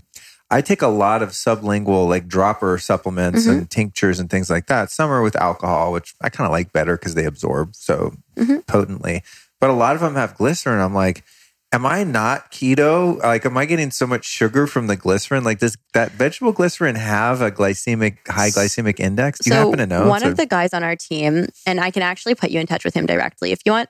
He's amazing. He just started naturopathic school. He's like one of my day ones. If you're listening, I love you, Danny. He was like one of our day ones with the company. Like literally when I was standing at booths and stuff, he was there with me, and he always like dreamed of becoming a naturopath, and he's just starting naturopathic school now. And so he's still working with the company. And of course, like we're so supportive of that. And it's always been his dream. And after naturopathic school, he's going to join me and focus more on product formulation, which is awesome. Oh, neat. But he did his thesis on ketosis, and our, none of our products, our propolis and our B-Lixer with the glycerin, they do not kick you out of ketosis, but I'll connect you with him because he's just like the most intelligent person ever. Because I'm assuming if I do like a fat teaspoon of honey, that's going to... that's going to kick you out for sure. Yeah. Because I do that I take your honey, what's this one called? The B-Powered? Yeah. You take B-Powered at night? That gives you energy. I do it right before I go to sleep. Maybe that's why my sleep's been jacked up. Oh yeah. No. Switch to the CBD honey. Use the B-Chill. Okay. But what a lot of people do is they'll do the B-Chill honey. So a lot of keto guys, like I'm not a keto person, but a lot of our customer base is. And we have a lot of customers who follow the keto lifestyle and they use honey before bed. And there's a few reasons. One is because honey helps to stock glycogen stores. So it has a different glycemic index than sugar. It's lower. And then also how it works kind of with your body because it's natural. And so it's a slow, steady release. It doesn't create this like instant spike. So it helps to stock the glycogen stores in your liver, and that can help you sleep through the night because often people will wake up in the middle of the night because their glycogen stores are depleted, and that will disrupt their sleep-wake cycle. And then the other thing about honey, it causes that slow, steady spike in insulin, which allows the tryptophan, it's like just the right amount that allows the tryptophan to cross the blood-brain barrier where it's converted into serotonin and then in the dark melatonin. So honey is a well-documented sleep aid. And then with the B-Chill, we have like 28 milligrams of CBD per teaspoon of that. So that's like the ultimate sleep one. And then you'll like this, our B-Chill, it also has MCT oil in it and sunflower lecithin because your body is 60 to 70% water. Right. So to really absorb. Wow. So you have it emulsified basically. Mm-hmm. Wow. Exactly. Damn, you're smart. You know your shit. I gotta say, you've covered all the bases. That's very cool. But yeah, I've always wondered like if, how much honey it takes to come out of ketosis. But I find that if I'm like not like, I wouldn't consider myself like a keto expert or even that knowledgeable about it, but it's just the way I naturally eat. So I just don't tend to eat carbs and sugar and stuff during the day. But at night, I definitely like do my wild blueberries, which have a lot of carbs, very little sugar, but I don't know the net carbs because there's a lot of fiber in them. I got to do the math on that. But I definitely like probably like 2 teaspoons of honey pretty much right before I go to bed every night. I'm in quite a habit of doing that. Yeah, I do that too. You do? Mm-hmm. Yeah. And it definitely seems to help my sleep. I didn't know the exact science on it. But yeah. Use like if I'm in ketosis all the time, I don't really sleep well. My adrenals get all hyper and it's a weird feeling at night. Yeah. I mean, for me, it's not the best. Like I've tried keto, not the best for me. My hormones kind of get screwed up. Oh, yeah. But yeah, so for you, I like before bed, don't do the bee powered because the pollen and the royal jelly will give you energy. Okay. Do just one of our regular honeys or bee chill, which with the CBD is really nice. But the bee powered, a lot of people who are keto do that one as well because it has the pollen, the royal jelly, the propolis, so it's more fibrous. So also the sugars aren't affecting you in the same way. And then a lot of people use that one actually as a pre-workout. Oh, cool. Mm-hmm. Good to know. Good to know. I mean, I think that's the thing when you have a synergistic whole compound that comes from nature. So many people are like paranoid of sugar now. And it's sort of like, it's the difference between say you eat a Granny Smith apple. Sure, there's some sugar in there. But if you juice a Granny Smith apple and remove the fiber, now you have a sugar bomb. Yeah. Right? Because it doesn't have the fiber to kind of slow down the metabolism of said sugars. And I think of honey as kind of the same way. I wouldn't want... That's why you want it raw. Yeah, I wouldn't want like the cooked version, which is like killing the part of it that helps it assimilate in a way that is more in alignment with nature. Mm-hmm. That's the other thing too, Manuka versus bee powered. Like in bee powered, you're literally getting 532 milligrams of bee pollen per teaspoon. That's a lot of bee pollen. Like 1 teaspoon, it also contains 745 milligrams of royal jelly. So like if you go to Whole Foods or one of these stores and you buy royal jelly capsules, they're usually 60 to like 150 milligrams of royal jelly a cap. You're getting a hell of a lot of royal jelly and pollen and propolis in the bee powered, and then it's coming in its natural state. So that's like a lot of fiber in there as well. So it's not the same as like just a honey, even a raw honey, which does have trace amounts of this stuff. You're getting it in actual medicinal concentrations. And that's what like bee powered, it's a medicinal honey. Like that's what we built it for. We built it 1 to replicate bee bread, 2 because I looked at Manuka and I was like, okay, why are people spending $90 on honey? Which is great, but like you can do better. Yeah, like you can achieve better results and, get more out of it with a different formula. What is royal jelly? So royal jelly is the superfood of the hive. So just to recap, because we've talked about so much cool stuff. Honey is the carbs, the energy source, pollen protein, propolis medicine, and royal jelly is the superfood. So royal jelly, it literally is the superfood of the hive. So all baby bees, the first 3 days of development, they're fed royal jelly. And then after 3 days, they're transitioned off onto a diet of honey and pollen. And only the bee who's meant to become the queen continues eating royal jelly. And royal jelly, it's the exclusive food of the queen bee. And if you look at the effects of royal jelly in nature, really interesting. Because so queen bee, exclusive royal jelly diet, lives 3 to 5 years. A regular worker bee during foraging season, not excluding when they're like hibernating, lives 6 to 8 weeks. The queen bee will lay up to 1,500 babies a day. Regular worker bees don't have reproductive organs. The queen bee looks different. I don't know if you've ever seen a picture, but much like larger, robust, like the queen looks different. So in nature, royal jelly is making this like superpower. Bionic bee. Yeah, bionic bee. I like that. So if that's what the little baby bees are eating for that period of time, then the royal jelly is like the colostrum of the beehive. Yeah. Wow. And then for humans, it's full of fatty acids, vitamins, antioxidants. And then, so anecdotally, royal jelly's been used, I mentioned, for fertility, for hormonal stabilization, as a longevity tonic. It's an immunomodulatory agent. But in Western medicine, they're actually doing a lot of research on royal jelly's effects on the brain. And that's what we're really interested in. Oh, and that's why you guys make the Belixir shots. The Belixir yeah, shots. Those are our brain fuel shots. And that's a product those are actually. Bomb. You guys sent me a box of those. I went through them in like 3 days. I was like, great. I go through shit so fast though. Cause I'm like, if I take one and I'm like, oh, this is amazing. I go, it's probably even better if you take 5. And then like the whole box is gone in one podcast recording. I'm the same way. You can do, The nice thing too, it's an adaptogenic formula and adaptogens build up in your system. So just to be cost effective here, if you start doing Belixir and you're doing like a vial a day for a little bit, after you've had it and like you're feeling good, cut it down to half a vial. Like you can drink half the vial, put the cap on, leave it on your counter, have the rest the next day. Like for me, some days I have like 3 shots, but generally speaking, I do half a vial a day. And then like you saw before the podcast, I took one. If I'm doing something where I want to be kind of more switched on, I'll do the full vial.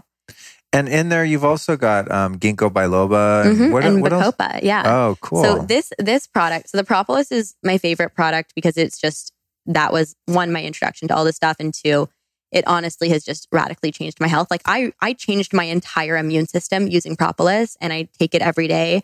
And it's just, this is really interesting thing. My COO and our friends got married in Mexico. And literally everyone got food poisoning except for him and I. No and way. We were taking propolis. And I remember looking at him and I was like, dope. Dude, you got your propolis? And he's like, yeah, you. And I was like, yeah. I'm like, we're the only ones not super sick. That's incredible. So and it makes sense. It's antiviral, antibacterial. Right. So yeah, propolis has like really changed me for that reason. So it's really special and personal. But then Belixir, also a really personal story there. So Daniel, there's 2 Daniels at the company. Daniel, who's our COO, he's like my brother, where we've been best friends for a really long time. And he actually was like the first person to join me and also made a big switch. He used to be an M&A lawyer and now he's a beekeeper. But he played hockey in college and he had a lot of concussions. And a few years ago, he got knocked unconscious skiing. It was a really serious concussion. He was out of work for several months and I kind of freaked out because I was like, this is my best friend. Their brain is hurt. So I just went down the rabbit hole and put together this natural formula for him. And I looked across cultures at the most healing brain compounds. And, I was like trolling PubMed really hard, looking for, science-backed things because that's how I build things.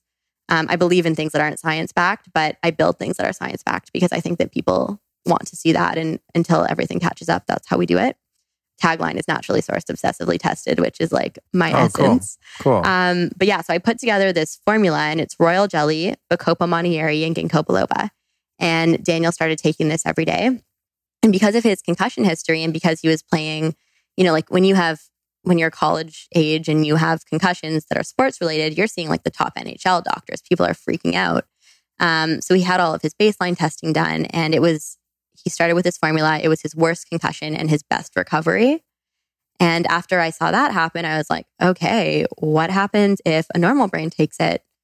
What happens if somebody who's like coming off ADD pills takes it? And so I just started testing it a little bit in my peer group with my family, on myself, and everyone was having a really incredible response. And that was sort of the basis for this product. So I really love our Belixir shots. But yeah, so that's like why we make them. But what's in them? So royal jelly, superfood of the hive. And so for humans, for the brain, how it works is royal jelly is really high in acetylcholine, which is the neurotransmitter. Oh, no way. Oh yeah, it's really high in it. Crazy that you have a full-on nootropic there then. Yeah, it's like that's a crazy. Plant-based, caffeine-free nootropic. Huh. Yeah. Yeah. So really high in acetylcholine. There was a study that came out of University of Warsaw and it found that regular consumption of royal jelly actually increases your spatial reasoning, which is super cool. So there's that. But so you can parallel park better? Probably. Yeah. I mean, I lift, but yeah. That's funny. But the other really cool thing about royal jelly, and I'm actually really obsessed with this because this is not naturally occurring anywhere else. It contains these fatty acids. One is called AMP-N1 oxide and the other one's called 10-HDA. And these fatty acids actually promote brain-derived nootropic factor, and they literally prompt neurogenesis. So, yeah, so they help the proliferate. So if you're concussed, it helps your brain to carry out its natural process of creating fresh, new, clean neurons. And if you're not concussed and just a normal person, you're supporting your brain's executive functions and its ability to do what it does naturally, but increase that. And, even if you're not concussed, this, but just for everyone to hear, like with stress, with pollution, there are so many things that are damaging our brain. And we're so quick to take our green juice and our probiotics, which by the way, are so important. But what about our most vital organ? Like we don't spend enough time thinking about that. But we're stressed all the time, and that's really, really damaging. So 10-HDA and AMPN1 oxide are kind of silver bullets, and the fact that they're really only found in royal jelly is super cool. That's crazy. I had no idea of that. So I'm like, I swear, doing this show, I'm like a little kid. I think maybe that's why people like it, because I'm so obsessed with like, it's great. Like, cool, you have this bee product company. That's fine. Whatever, we'll talk about it. But I literally am obsessed with like learning this stuff. I'm like, what is royal jelly? Where does it come from? What does it do? So this is really incredible information. Awesome. And so with propolis and royal jelly, I think why I haven't had a ton of experience taking those products and mostly more the pollen and then high quality honeys is that they're super expensive. Yeah. I mean, you go in the health food store and you're like, oh, cool. I heard royal jelly is good for you. And it's like a tiny ass little jar, like one of those little lip balm, tiny round jars. And it's like $57. Yeah. It's like, dude. It's really expensive. Is it, I'm assuming it's because it's a rarity in the sense that the bees aren't producing as much of those compounds. So propolis, they actually produce a ton of, like tons, but most people don't know how to harvest propolis. So one thing to remember is honeybees are not native to North America. We have a lot of different bee species that are, but honeybees specifically are not. They were brought over. And they were brought over primarily for things like pollination and honey.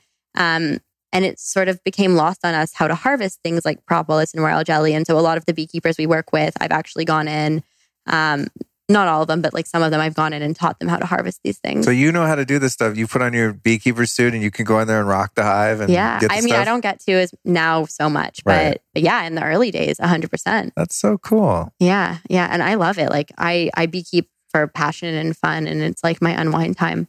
And so you found the old world ways to extract the propolis and stuff like that. So propolis, so how we do it, and I like to share this stuff. I'm always like, oh, should I be saying this stuff? But no, I should, because I think more people doing things in a positive way helps everyone. And I'm really confident in our products and the quality and the way we make them. So empower everyone else. So have at it, you hackers that want to find the right way to monetize propolis. But yeah, so propolis, it's the hive is lined with it. So a lot of the times people would scrape it off the hive, and that's not damaging per se, but it's a little invasive. So what we do is we take a mesh. So if there's holes in the hive, the bees will fill it up with propolis because it's the protective substance. So we were like, okay, if you put a mesh sheet at the top of the hive with all these holes, they'll probably fill up the holes. And that's what they do. So we put the mesh sheet at the top, they fill it up, take it out, freeze it, pop it out. We do an alcohol extraction first. And then we evaporate the alcohol out. And by the way, we have like a 3-week extraction process. So if we're ever sold out, sorry, but also not sorry, because that's why it's so fucking potent. And we do things a slow way, and we make things right. You're not only taking the propolis out of the hive, but then you're extracting and concentrating the medicinal properties of. Yeah, wow, I want to make things that are a true medical alternative. Like, see, I knew I was going to enjoy interviewing you because I like people that are freaking hardcore. If anything I take or anything I promote or interview people about, like, it has to be the best in class, or at least one of the, sometimes there isn't a best, there's 3 best or something. But I like people that do shit that go the extra mile and do it totally hardcore. And that's just totally like the most badass possible way to do it. Yeah, no, we're incredible. Very intense about it. So a lot of the cost of the propolis and royal jelly, people not knowing how. Royal jelly is even more nuanced. So you can do royal jelly in a way that's really damaging, because you have to remember, taking food. With all of these products, you have to remember it's the food of the bees. So we're constantly monitoring our hives, and the bees absolutely make a surplus of it, especially when they're happy and healthy. But, if our hive is looking a little bit weak, we won't harvest from those hives. And that's why we have the structure we do. We work with a really broad network of small scale beekeepers all over the world. So we can, get bees in different climates, expose our product line to different types of foliage to get like the most nutritious blend, but also just to safeguard the bees and make sure that, if someone's not looking so good, we'll hang back. And luckily we actually haven't had that problem, which is a testament to how easy it is to keep bees when you're doing it right. But our hive growth, is insane. It's so cool. We have one of our lead beekeepers, Dimitri, we started working with him. He was like a hobbyist beekeeper, not big into it. He literally found us because our COO did business school at Queen's, and his wife works at Queen's, and just read about like Queen's alum and what they were doing. But yeah, so he was just like hobbyist beekeeper. Now he has like a boss operation and it's like with us. So it's cool because we can grow together with people who want to do things the right way. And it's awesome to be able to like lift each other up and do things like that. But anyways, little tangent. With royal jelly, it's even more nuanced. So, you really want to work with experienced beekeepers. There's a lot of people who they extract too much or I know in China, sometimes I've seen people, and not to say I actually recently met an incredible beekeeper out of China who's in a rural part who's doing things right. So not to like say that everything coming from China is bad because I really don't believe it is. I just think it's for the most part less regulated. But there are people doing things the right way there too, like everywhere. So sometimes in the bad places, what they'll do is they'll kill the queen and take all the royal jelly and just be like, whatever, the bees will make a new queen. No. That's like bad. So what we do is we use a queen excluder. We basically send her upstairs. And so the bees they think for a moment like, oh, the queen's gone. We need to make more royal jelly to create a new queen. And then we let her come back downstairs. And then it's like, oh, we have this extra royal jelly. And I'm like, hey, no thanks. way. Yeah.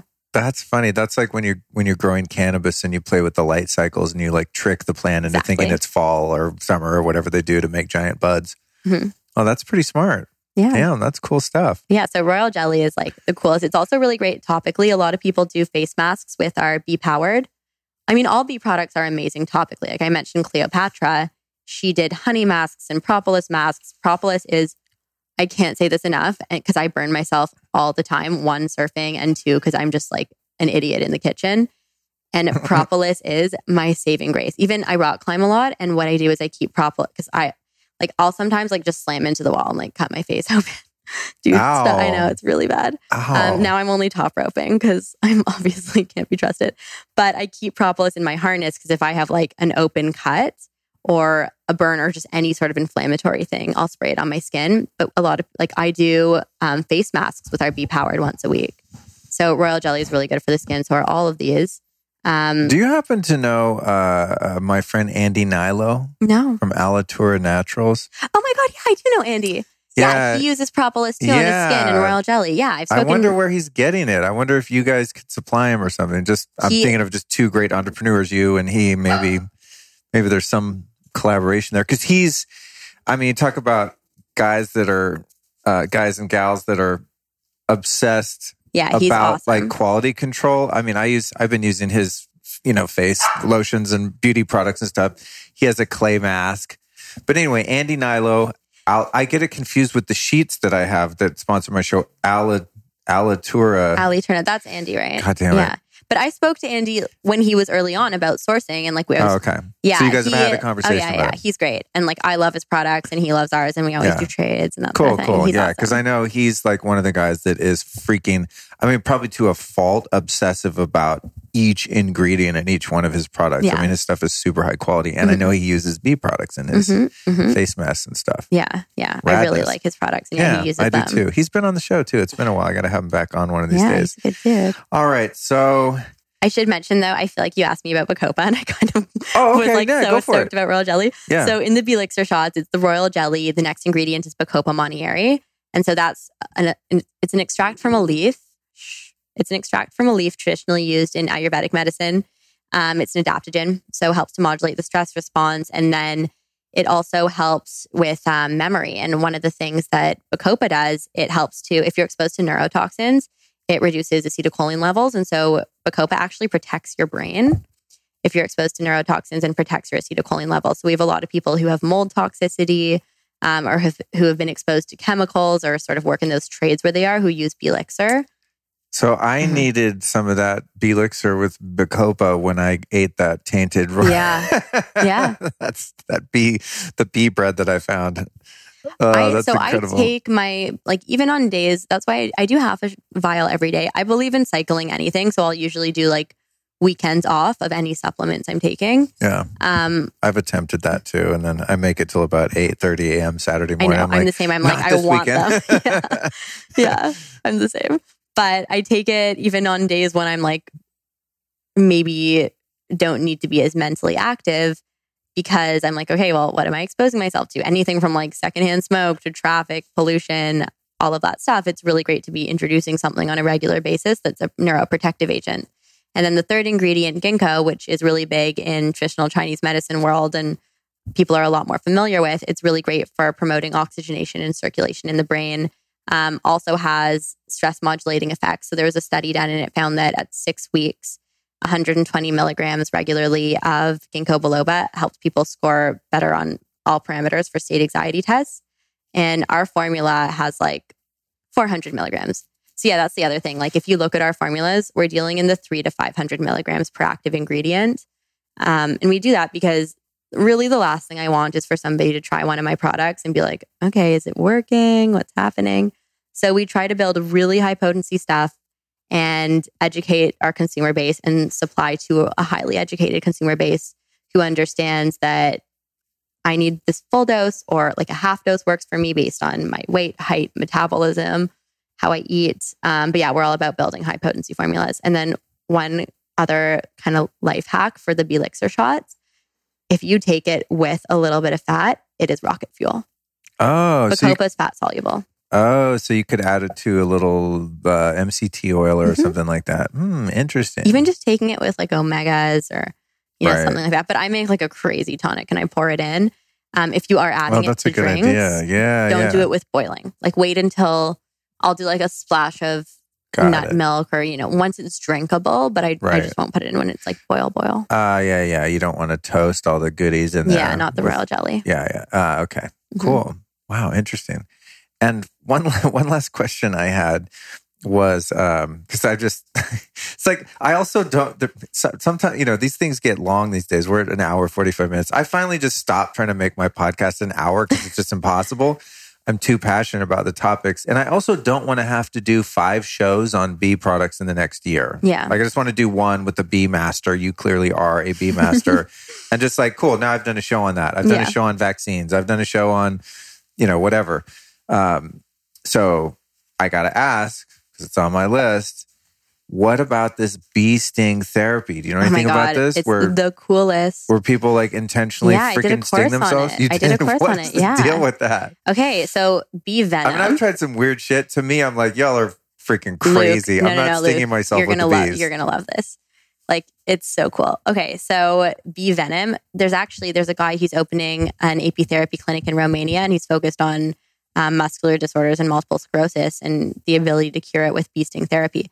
So this is why also I'm like, when people think propolis is honey or it's like a honey spray, no, the bees are so cool. And every single different thing that they make, every part of them is a different substance. It's the same reason why you meet sometimes people who are allergic to bee stings, but they can take propolis and honey, no problem. And that's not everyone. By the way, be careful with allergies, pollen as well. Big one, be careful with, especially because ours is raw and really potent. And also with pollen, I'm going to answer your question, I promise. But with pollen, I see sometimes people are like dumping it on their smoothie bowls. And so with other pollen that's, maybe not as potent as ours, sure. But with ours, teaspoon's good. Like you don't need, you can eat a lot. Don't worry. Like you're fine. I just ate half the I do that too. During the interview, I ate half the jar. It's hella addictive. I mean, honestly, that's good, right? I macro dose stuff, I'm sure past the point of critical mass or, law of diminishing returns. Like, dude, you don't have to take 20 of whatever, which I do just because I'm such an addictive type person. But sometimes it just, if stuff tastes really good, I just compulsively keep munching on it, which I've been doing with this freaking pollen. Pollen's really nice. If you're nutrient deficient in anything, it's so high in vitamins and they're so bioavailable that sometimes, like I find if I'm depleted, I crave pollen. But generally speaking, with the Beekeeper's Naturals line, just for listeners and stuff, don't feel like you need to be using crazy amounts of this. Like it's more potent, so you can probably get away with less. And the other thing too is like we're trying to really disrupt your habits with the bad shit you're taking and give you swaps. Like don't eat Nutella, eat our cacao honey. Drop like the shitty vitamins you're taking if you're struggling with absorption and take bee pollen instead. Lose the antibiotics and NyQuil and like go to town with propolis. So we try to make things like really accessible and potent. And also we try to keep the price point really accessible. Cause like, that's my dream with this is to create things that are true alternatives and, looking at like my struggle, give people tools to bypass that and make it available to mass market and that sort of thing. So like with the bee pollen, a lot of people are allergic to bee pollen. Ours is way more potent than most bee pollen. So for everyone out there who's like trying to microdose with the allergen, which is, that does not work for everyone. I know that there's a lot of like resources out there that promote using bee pollen for allergies. That's not good for everyone. For some people, it's great. For some, it's not. For me, for allergies, propolis is way better. They've actually found that ethanol and water extracts of propolis inhibit mast cell production, and mast cells are the precursors to histamine. So I always recommend propolis first for allergies anyways. Oh, interesting. Yeah. But just like all this stuff is really potent. So try a half dose, like see how you're feeling, that sort of thing. That's cool. I didn't know that. Yeah. I always trip out on histamines because sometimes I have like this kind of runny nose and like I'm congested and I go, I didn't eat gluten. I'm like, what is this? No, maybe it's just environmental stuff. So yeah, it definitely I'm could always be. interested in stopping that because it's irritating. But bee sting therapy. Yeah. Thank you. Super anti-inflammatory. They're looking at it for muscular disorders. This clinic in Romania, they're doing like IV propolis, all kinds of cool stuff. Wow. It's really cool. So I did a course on bee sting therapy. It wasn't like a full course. It was like a weekend thing, just as an intro because I was curious about it. And it contains, and I'm probably going to butcher the pronunciation, but it's something called melton or metin or something. And this compound is like super anti-inflammatory. They're looking at it as like an anti-cancer agent, stuff like that. So a lot of really cool applications there. And we're sort of in our infancy with all that stuff. Wow. And when they do the bee sting therapy, I mean, are they like holding a little bee with some hemostats and going like putting the stinger in you? Or they extract it from the stinger. So This is the other thing. When a bee stings you, they die. Oh. But so this is also just a really cute bee fact. So bees are truly our friends. Like they are not meant to harm humans. They pollinate our earth and they can sting they have a barbed stinger. So they can sting other creatures and survive. But when they sting human skin, their stinger gets trapped in our skin because they're actually not meant to sting us. And it rips out their abdomen and they die. What? So what I did in my course when I was stinging people, and like this is like a weekend course with a bunch of beekeepers. So, if you actually go to get bee sting therapy, they'll have needles and it will be like properly extracted. But I was putting mesh over people and holding the bees. I know how to hold like a bee by its wings to not damage. And they were stinging through the mesh and then their stinger didn't get ripped out. Oh, no way. That's crazy. How weird. Nature is so freaking weird. Like, why did the God design the bees to not want to sting us and to die when they sting us, but they can go like rock a deer, sting a deer in the freaking ear or eye, and just float along and make some propolis. Mm-hmm. Oh, it's lovely. So fun, so fun. Okay, so bee sting therapy. That's so very new, but I'm excited about it. I mean, it's been fringe for a long time. Yeah. I've heard about it for a long time, but it's weirdly enough, not one of those fringe things that I've tried yet, but I'm like, I'm curious. I just hate getting stung by bees. It's like I'm kind of afraid of bees. I'm the guy that runs when the bee comes around. Everyone's like, dude, it won't sting you. Just don't bother it. Like, I can't trust that. You know what it is? When I was a little kid, and we'll close with this anecdotal story about a relative of bees. I think they're called hornets or yellow jackets or something. Cousin. Like the asshole cousin. Right? Because they can sting and sting you and survive. They're such dicks, and like they do actually attack terrorize you. the bees too. Oh, they do? Yeah. Well, bad. F them. I know. So I'm 4 or 5 years old. My mom just recounted this story for me. She was taking a nap, and I'm in Aspen, Colorado. It's the summer, and I just loved effing with stuff when I was a little kid. I'm just like, I would just always kick over ant piles, and I just like bugging bugs. So there's this wasp nest out in the yard, and it's like I see it, and what I see is a piñata. I'm like, this is a freaking party. So I get a big stick, and I'm like, kaboom, and I fully piñata this wasp nest. Not surprisingly, I get completely attacked and swarmed and just covered in wasp or hornets, yellow jackets, whatever they were, and stings. Everyone panics. My mom comes out and applies some folk medicine intuitively. And just 2 weeks ago, she told me this story. And she just didn't know what to do. Like, do we go to the hospital or what? And her boyfriend had just planted a garden. And so there's all this rich soil and mud. And she just threw me in the freaking garden and buried me in the mud, basically. And next thing you know, I was, half an hour later walking out of there, it was fine. Wow. But from that early memory, I mean, I'm kind of traumatized from being stung. Yeah, that's scary. And I've been stung, not many times, but a couple other times in life, and I really freak out. So it's like one of those little mild PTSD moments that I need to overcome. But this has been very helpful in me making friends with the bee population, using their products, knowing that maybe I don't have to be as afraid. And at least if one of these little bastards stings me, I know that they die. Yeah, they die. And it's like, cool, you just gave me some super medicine. So thank you. Right. All right, cool. So you've taught me a ton today, Carly. Who have been 3 teachers or teachings in your life and your work that you might recommend our listeners go check out? Oh, so many. I mean, I'm just such a big podcast person. So I really do love your podcast. And I'm not like, thank you. I appreciate that. I told you our team was really hyped about me being on this because we really love your show. Funny. That's funny, but I love it. That's great. Yeah, so really, really love what you do. Yeah, I learn a lot from podcasts. I listen to Found My Fitness, Dr. Rhonda Patrick. She has incredible health information. Awesome. Yeah, she's a big one. And I listen a lot to the Stanford Entrepreneurial Thought Leaders podcast. If you're looking to start a business, really great resources there. But a lot of my learnings, it's just from meeting people. Like I love hearing about different people's experience. And so I would just encourage everybody to look at someone next to them and like really hear their story. Cool. Awesome. Thank you. All right. And what about social media, websites, things like that? Where can people go to learn more about you and your company and all that stuff? Check us out. Beekeepers_naturals is the Instagram. And our Instagram is so cool. Tons of bee facts on the cause, facts on the products. We're always like giving away really cool stuff. So check us out there. And then our website is beekeepersnaturals.com. We have a really active blog where we're always just talking about this stuff. So if you liked it, please go check us out. Awesome. Thank you so much. Well, thank you for joining me. I appreciate it. Thanks for bringing me some tasty products. I'll see if I can take weekends off so I don't crush them too fast. Good luck with that, self. But seriously, thank you. I learned so much. It's really great to see you again. And thanks for coming by. Thanks for having me. There you go, homeboys and homegirls. I told you we were going to break it down, get you buzzing on the bee products here. Loved this interview with Carly. I'm definitely going to have to go back and listen to this one myself because there was a lot of information in there that I did not know. As I said in the intro, I thought I was pretty up to speed on the old bee situation, but way bigger topic than I anticipated. So it was fun to be able to share that with you.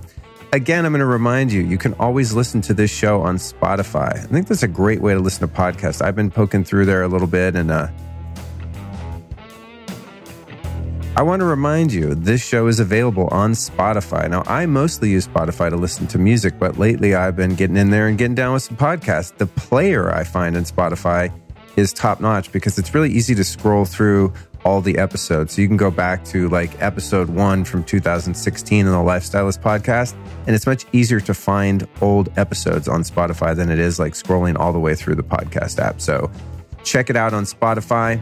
And don't forget to share this episode and any episodes that you dig with a couple friends. You know how it goes. I'm creeping up on my 2 million download mark here, and really only you can make that possible. You know, I don't advertise the show.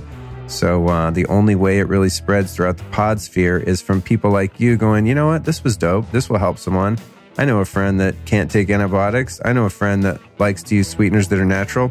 I know a friend that eats a lot of honey and they think it's organic, but it's probably full of Roundup, aka glyphosate. I'm going to text this episode to them and save their life. Do it.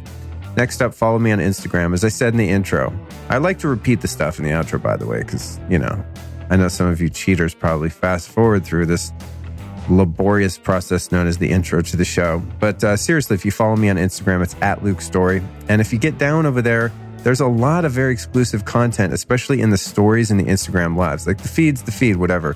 I post a cool picture of something, that's great. Couple of likes, nice. But what I really like to do is obsessively take my phone everywhere and just video any life hacks, biohacks, any meditations, breath work. I just went to the Wim Hof training the other day, and I was like live streaming all day, everyone in the ice baths, and I put some pretty cool stuff on there. So if you like the things that I cover on the show, you're definitely going to enjoy following me on Instagram. So that's @LukeStory. Now, it's come time to thank our sponsors. And this is really one of the most important parts of the show here, because I'm just going to be straight up. Without our sponsors, and without you guys supporting our sponsors, this show would not exist. I would have to go, I don't know, find a second job or do something, but I definitely wouldn't be able to devote the time, energy, money, and hours that I devote to this show if we didn't have some brands throwing in some cash to keep this thing going. The higher the production value gets, the bigger guests I get, the more I travel, the better equipment I have, better graphic design, show notes, all of the stuff that goes into running a podcast. It adds up. And so these brands make it possible. Let's talk about Alitura Naturals. You can go to alituranaturals.com. And if you use the audience code Lifestylist, you'll save 20% and you'll get free shipping. Now, Alitura Naturals is what I use on my face. That's my primary, I was about to call it beauty cream. I don't know if that's the right way to put it. Skincare products. There you go. And this is my buddy Andy Nilo's company. And Andy's an old school guest on the show too. I have to look up his episode. It was back, I think, like in the first 10 shows or something. And Andy's just a great guy. I mean, we've been buddies for a couple years. And, if you listen to the show, you know how obsessed I am about like the quality of ingredients, the quality of supplements, all the stuff that I use, that I take, that I recommend. Andy is like next level psycho. I mean, honestly, when I first met him and he told me the ingredient deck of his products, his skincare products and stuff, I'm just like, dude, you could do it way cheaper and they would still be pretty damn good. And he's like, nope. He uses the Myron glass to protect everything inside so he doesn't have to use any preservatives. I mean, he's just next level. And I think he makes some of the best, truly natural, very hardcore skincare products in the world. So that's Alitura Naturals. And use the code Lifestylist. That's one word. And you'll save 20% and get free shipping. Next, we've got Cured Nutrition. And this is a great CBD company. In fact, I've got some of their herbs. Listen to this. That sound is the jar of some of their herbs because I'm going to cut some more plugs for them. And I like to have the products in front of me because when they're in the other room, I'm like, wait, what's my favorite thing? So sometimes when I do these ads, I actually like set the stuff on my desk. So I've been, you might hear in my voice, I've had a little bit of a sinus issue going. I don't even like to label it, but let's just admit it. I have a goddamn cold. Even I too, every once in a while get hit. So I've been using their roasted garlic and lemon pepper spices. And so they have all these different spices like cinnamon and honey, peanut butter and chocolate, and they're infused with CBD. And so I put that in my bone broth because all I've been eating, been fasting to get rid of this freaking cold. And so that makes my regularly plain and gross bone broth taste awesome. And I like their CBD too because it's 100% natural. It's grown outdoors in Colorado. They do it super legit. So if you're looking for various CBD products, Cured Nutrition is your go-to. You can go to curednutrition.com/The Lifestylist. That's curednutrition.com/The Lifestylist. And of course, if you use the code Lifestylist, you'll get 10% off. So save 10% off using the code Lifestylist at this URL, curednutrition.com/The Lifestylist. All right, finally, we've got Joovv. I've got my Joovv sitting right here in my office. It's a little late to use it now. It gets me kind of hyper if I use it late at night. Some people, it doesn't. For me, it does. I get like all energized and then it messes up my sleep if I do it too late. But otherwise, I would like stop recording right now, go jump on that thing. But the Joovv make various photobiomodulation devices, aka red light therapy devices, and they're freaking amazing. I've been using this for, I want to say like probably about a year now. And I did a show with those guys too, where we talked all about it. So you can go back and look for that episode. Again, I don't have the number in front of me because I'm being an unprofessional host. But anyway, when I cut their promos, I'll make sure to put the episode number in there. And if you go to joovv.com, that's joovv.com/Luke and enter the code Luke at checkout, they're going to send you a little free gift. So go to joovv.com/Luke. That's joovv.com/Luke to get down with some red light therapy. Boost those hormones, get rid of your wrinkles, help your hair from falling out if you're a dude, boost your testosterone, balance your hormones, fuel your mitochondria. Red light therapy is super legit. All right, so that's all I've got for you today. I'm going to let you go. You're going to let me go. I'm going to go nurse this cold and pretend like it never happened. Come back on Tuesday with Dr. Darshan Shah, where we talk about the next level of biohacking. This episode of the Lifestylist Podcast was produced by podcastmasters.net.